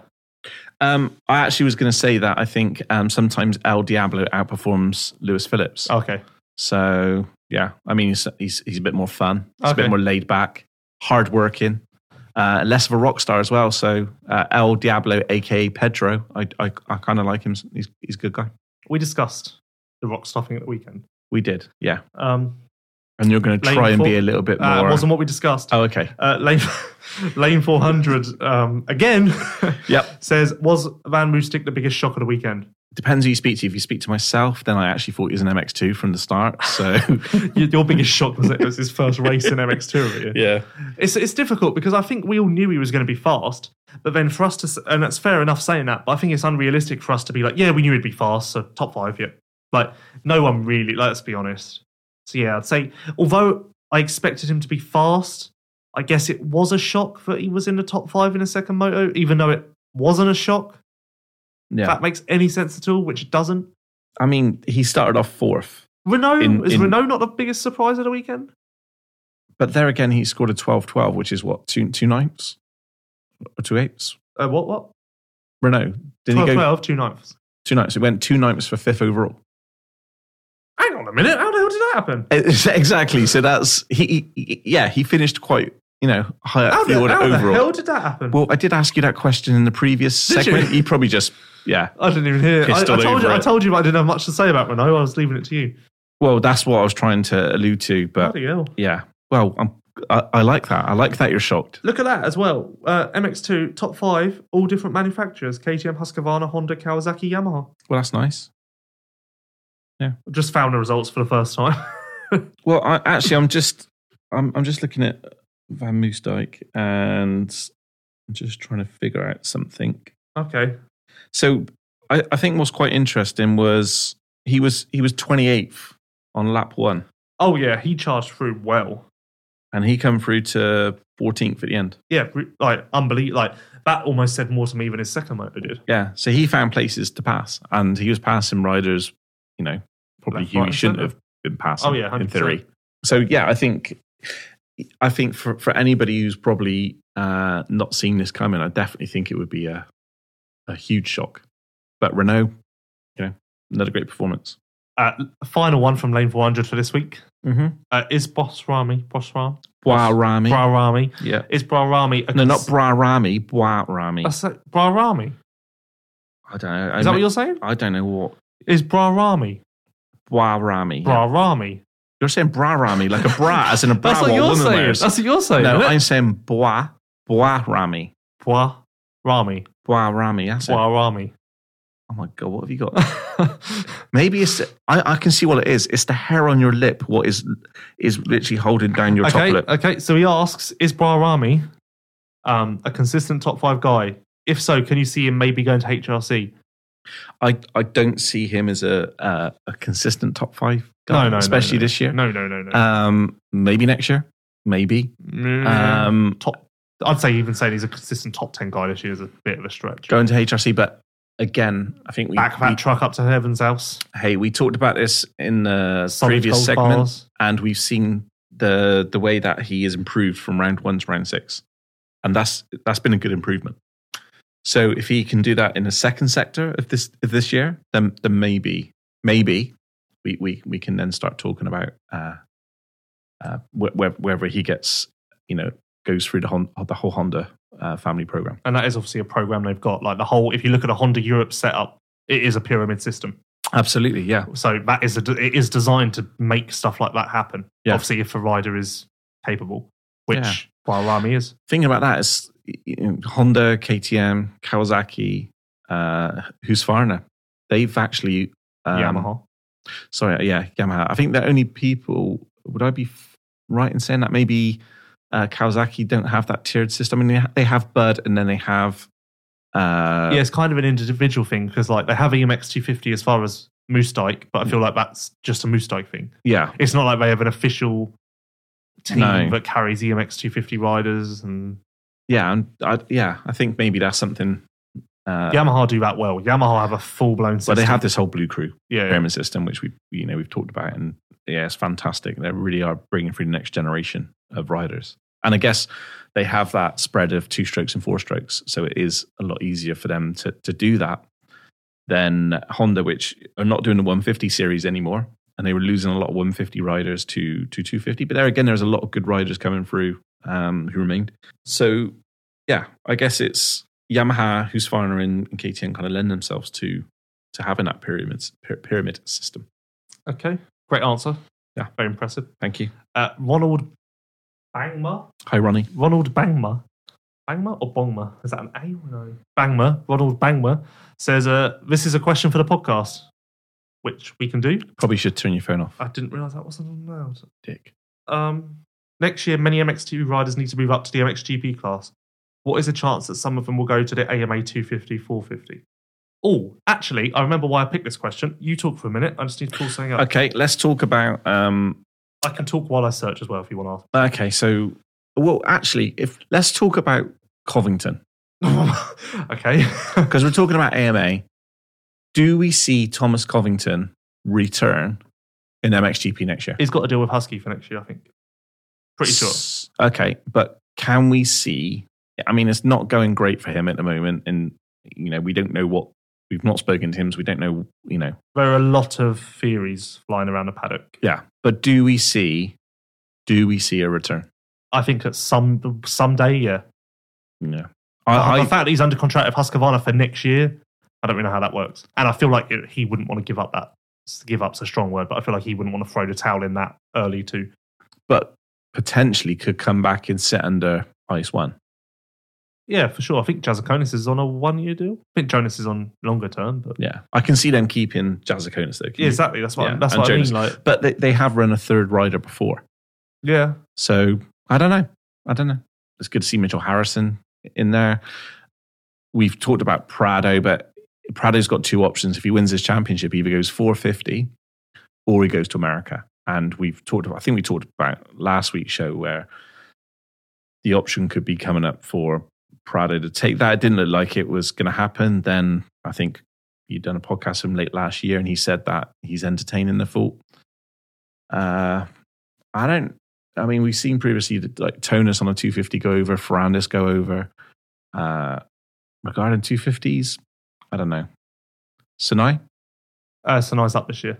Yeah, so Sinai could go back. Oh yeah, you'd presume so. And but he's got a 450 contract of Dixon if it doesn't work out. But it's not like something that stops him from going to America. Okay. I guess you'd call it a backup. I mean, one rider which I do see going over at some point is Moreau, because he's already done the Monster Cup. He's good at Supercross, good at motocross. He's an option, like a lot of French riders. Well, he's talking about the riders that have to move up to MXGP, which is Vlaanderen, Larinaga, Sterry, Jacoby, Servelin. Well, didn't we talk last week's show that you learned that Vlaanderen has actually thought about the US? Oh, that was what I was trying to find. I've already said that. Yeah. So there was a comment on an Instagram post. I was just trying to find it. I can't remember. But someone commented... It wasn't his own post, was it? It was somebody else's. No, it was like a post about like Supercross predictions or something. And someone commented saying... so it was saying about Chase Sexton battling Austin Faulkner for the title. Yeah. Or something like that. And Vlaanderen commented something like, oh, Chase Sexton for the win, blah, blah. And then some fan just replied saying, awesome that you follow MXGP... awesome that MXGP riders follow the American stuff. And Vlaanderen, do you like it or something? And Vlaanderen basically replied with like, yeah, one day I'll be racing there. That's cool. Which is kind of an under the radar interest, I feel like. Yeah, I feel definitely. like it's not like some riders shout about the fact they want to go to America. But if that's to be believed, then I feel like Vlaanderen keeps it quite quiet. But I don't think that will happen next year anyway. No. I feel like he's quite a sought after person in the paddock. Yeah, I think we discussed, I think, 2 or 3 times now about, he's going to adapt himself very well to a 450. Yeah. So, and we expect him to not only adapt very well to 450, but be in that, regular top 10 rider, like the Seaward or Jonas of their rookie years. And finally, for the Ask Us Anything question. Yep. Phil G asked, paddle tyres, why? And with rumours of a Suzuki return with Jackie Martins going around, who do you think is in the frame to ride for them? Old hand and an MX2 guy, maybe. Did you want to answer the paddle tyre and I'll touch on the Suzuki, or both touch on Suzuki? Yeah, sure. I actually don't know why people use paddle tyres because no one really could give an explanation. But I'll tell you what Caroli said, just for those that haven't heard it, because better from the horse's mouth, I guess. Yep. He put, I rode both motors with a scoop tyre. It was not the best tyre, but in some places it was okay. It was helping me a lot in some places, but it was also a little bit sketchy in some places. I don't know. You need to put everything on both ends and try to see where it is better and where it is not. I decided to ride with it. Maybe it was better or maybe not. I don't know. Overall, I'm okay. I'm happy with the choice, of course, and with the racing, I am not really, really happy, but it was an okay weekend for sure. So it was just a choice. Just a choice. Yeah. He felt that. It wasn't the like percentages said that it was helping him. It wasn't a like walk of a track and like, oh God, we need a paddle tyre. It was kind of just we could do this or we could do that. Neither's ideal. They'll both work, but none of them are like 100% the right decision, I guess. Your turn. Interesting on that, talking about paddle tyres, I hear through the grapevine that Max's have returned to MXGP this year. And I hear they're working on a really good tyre for next year. So a little bit of... Max's have returned. They got a truck and a paddock and everything. Yes, they have, but they're working on that's not a bit what you heard. Product, next year, which is supposed to be very, very good. Yeah, I know they're working on... new tyre, because that's what they are, tyre company. Yeah, but I don't know if that's... I don't. If this is something beyond what they're working on at the moment? Or? I think they've got a new tyre coming out, which is supposed to be very, very good. Oh, yeah. So that's just a little bit of insight I heard. Regarding the Suzuki thing, there was a lot of talk about the whole Jackie Martin Suzuki thing. And at the same time, I've also heard that Suzuki aren't coming back and he's not spoken to Suzuki. Yeah, those rumours have slid down or quietened down a lot since Valkenswaard. I think it's like Chinese whispers where people think, oh, this is available and this would make complete sense. It does make sense. It makes complete sense. I can imagine why people came up with this assumption, but I believe the fact of the matter is that conversation has not happened. Yeah, I hear the same thing. So, but then it also raises more questions about Suzuki. And we know they're sniffing around because last year at St. Jean, actually, Ustream had a managers meeting with all of the teams, and Suzuki were there, despite not having a team. That's So interesting. they're still involved in a sense and like assessing the situation. Yeah. So I don't know. And we do know this stems from the kind of closure of the Suzuki MXGP team that Stefan Everts was involved in. So the reason why Suzuki are not currently in it is something to do with that. Yeah. Oh, well, that's everything for Ask Vice Anything. Cool. Okay. On to MX Manager. Oh, we should say actually on Stefan Everts, let's say get well soon, because I believe on Instagram I see now he's back in hospital again having another operation. I think he put operation number 3 and there's one more to go or Yeah. something. I mean, yeah, just keep strong, keep positive. Yeah, it's obviously, not great to see him in having so many operations. I think he's maybe lost a couple of toes, or I don't know the full extent of it. Tips of toes, I think. Tips of toes, okay, yes. It's not great, obviously, from the malaria. So moving on to MX Manager, this is a perfect segue. Because a question for You and your segues. Ask Vice Anything from Christopher Dive at DiveMX on Twitter. Yep. Was have you got any good tips for MX Manager picks this week with a facepalm emoji? I don't really care for that sass, to be honest. Well, but a lot of people were very angry with you. I have had 2 misses in 2 weeks, but Watson picked up 35 points. That's good enough. It wasn't good enough for you because you still got beat by me. 35 points, which is the equivalent to a 4th and 5th. I don't know. Which is good enough. That's what you can't ask for much more than that. That's good enough. We'll take that. So you is this a Ben Watson thing, or is this actual rider getting a 4th and a 5th? No, I'm saying that's what his 35 points equated to. Well, you said it's good enough, and should we expect Ben Watson to get? No, I'm saying top 3. I'm saying his results, his points haul on MX Manager was enough to justify picking him because of the hard charger. That stopped it from being a disaster on MX Manager. Okay, I agree. Based on your expression, I feel like you don't really understand what I'm saying. I agree with you. It stopped it from being a hard horror charger. show. The hard charger bonus effectively put him to where he would be normally. Yeah. So okay. So prices aren't up for MX Manager yet, but they will be probably by the time you listen to this. And we get to see them. Yep, we have the prices here in front of us. So I've got 5 riders highlighted who have my interest currently heading into St. John. Okay. Would you like me to rattle through them? Do you want to do MXGP first? Yep, let's do that. Okay. So these are the 5 riders I've got highlighted. Bobryshev at 200,000. Not confirmed that he's returning yet, but I think he will be. Yeah. It was at least hinted at. Van Hoorbeek, 250. Although the shoulder surgery's there, I kind of feel like he's good enough for 2 top 10s, and at 250, that's all you can ask 250 bargain, yeah, good. Strybos at 100 grand. Yep. We got to believe he's got a bounce back. If he can put it in the top 15 twice, that's okay at that price. Fevre, 350 grand. Slightly more than last week, but if he can go 6th or 7th, I'll be happy with that. And Tommy at 200,000. If he can go top 12, that would kind of show value. Okay. You? The only thing I'd probably add to that is I would say Simpson, 300,000. That's not a bad bet. Yeah. And I would go with Febvre for 350 as well. I think he could probably put into. I think he could be top 5 in both motos. So for 350,000, it's not great. It's not a steal. It's not a deal, but no. It's not bad. And then I would probably go with Searle for 200,000. Yeah, I think it's worth it. 100%. Yeah, I think if he's right and he's saying that he's comfortable on a bike, then then maybe we'll see a good performance. But apart from that, I think you've done a really crappy job at showing some bargains there. Well, that's kind of the idea. Yeah, I know. Well, you've not really helped anybody, by the way. The idea is because before the prices were changed, Mitch Evans would still be 250 grand. Yeah. And everyone would pick him. Okay. So one person there who's potentially got, a good chance of getting some good results will probably be, I would say, Monticelli for 250. What about Bogas at 200? Who knows? 200's a little bit I don't know. That's a bit of a gamble. You don't really want to... Second or no points. You don't really want to play that game, do you? It's a bit of a gamble. That is a gamble. MX2? I didn't realise that I'd basically stolen your thunder by going through my list, so do you want to start? No. Okay, Um, is that because you don't have a list? It's because I don't have a list, and I'll literally just flick through while you talk about yours. Okay, I've got 6 riders highlighted in this because Wow. 6 riders who pique my interest. Yep. Sterry at 300,000. Yep. He's been pretty consistent lately. Yep. Watson, 300,000. Yep. Very interested in that. I think he'll be on my team. Yep. Harrison, 100,000. Yep, he's highlighted. Sinai, 200,000. Yep.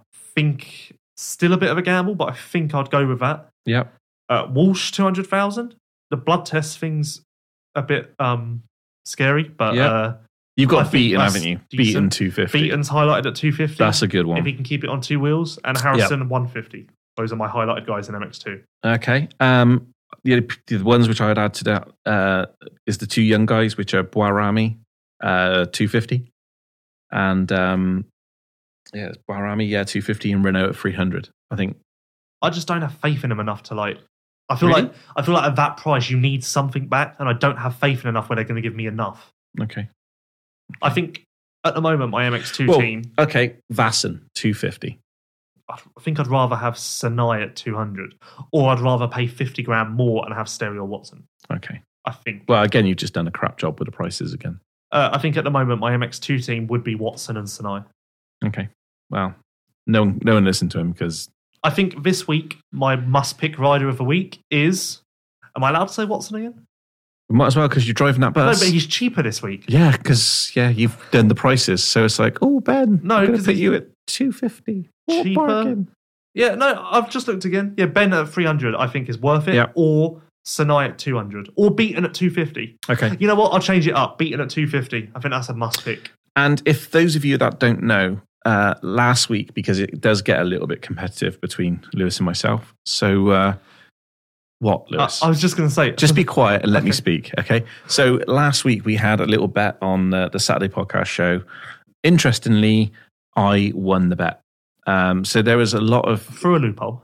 not for a loophole, just basically having more points than him. He was very excited in McDonald's car park because he actually added up the points and believed that he'd won. So then he got all very excited and was giving it the big one, and then worked out that he got the points wrong. So then he had to backtrack again. The forfeit is that we started with money, but it's just never good to do money between work colleagues or friends. So we decided on a T-shirt. So if I won, Lewis would have to go around the French GP with a Lewis Sucks T-shirt.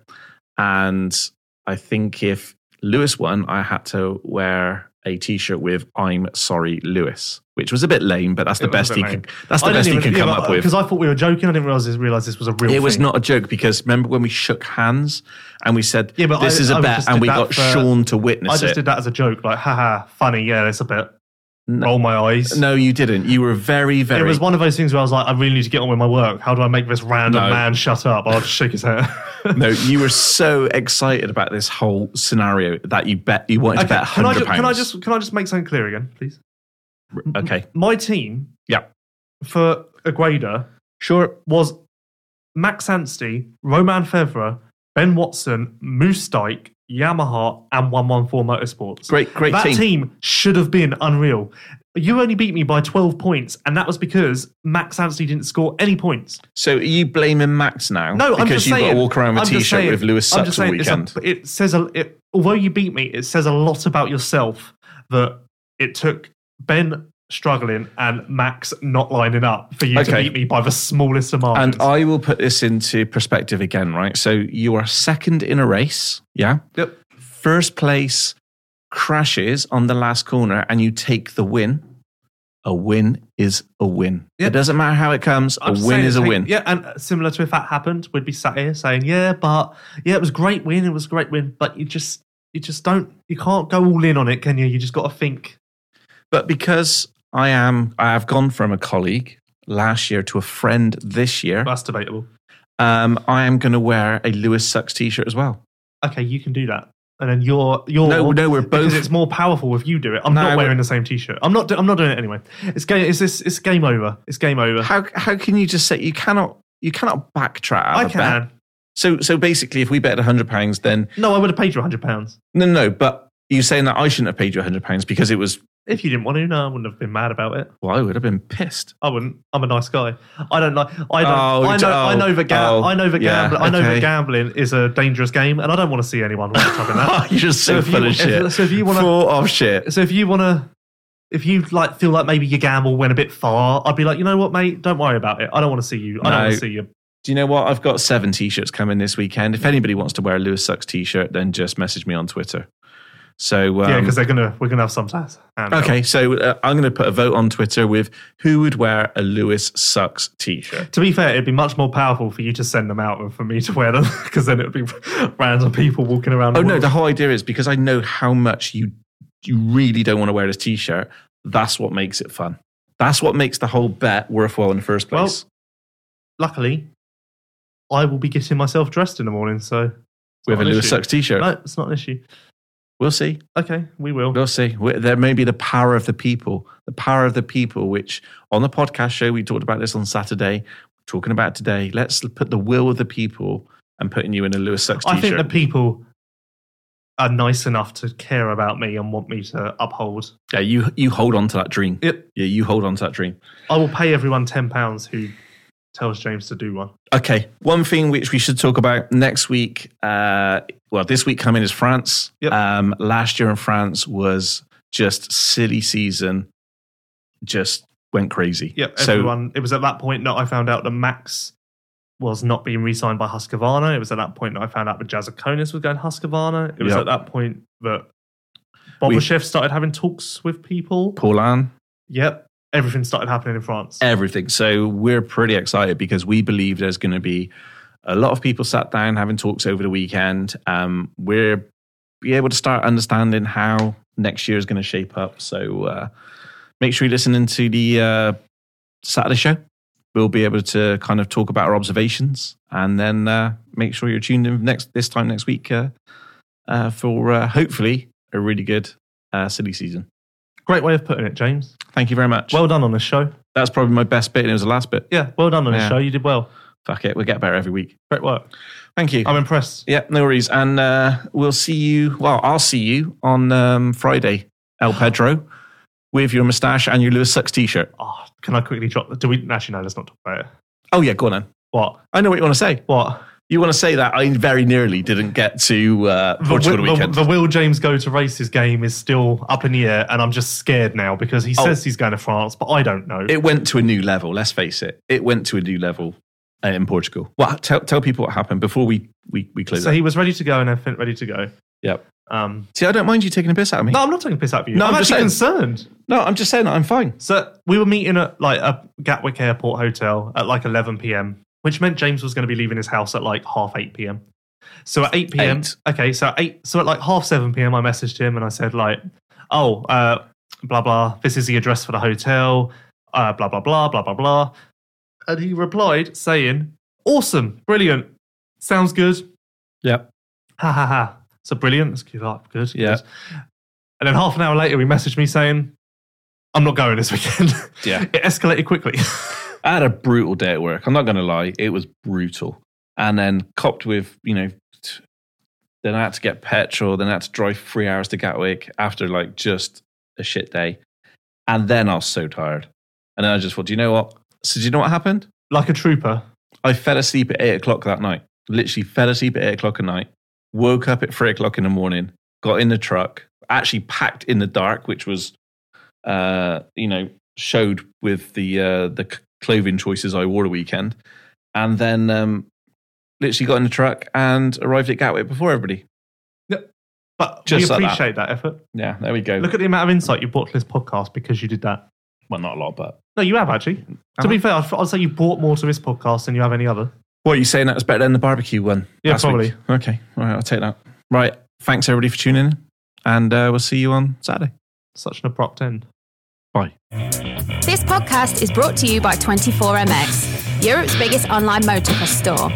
There are hundreds of your favourite brands at discounted prices, so head over to 24mx.com to shop now. The MX5 Show.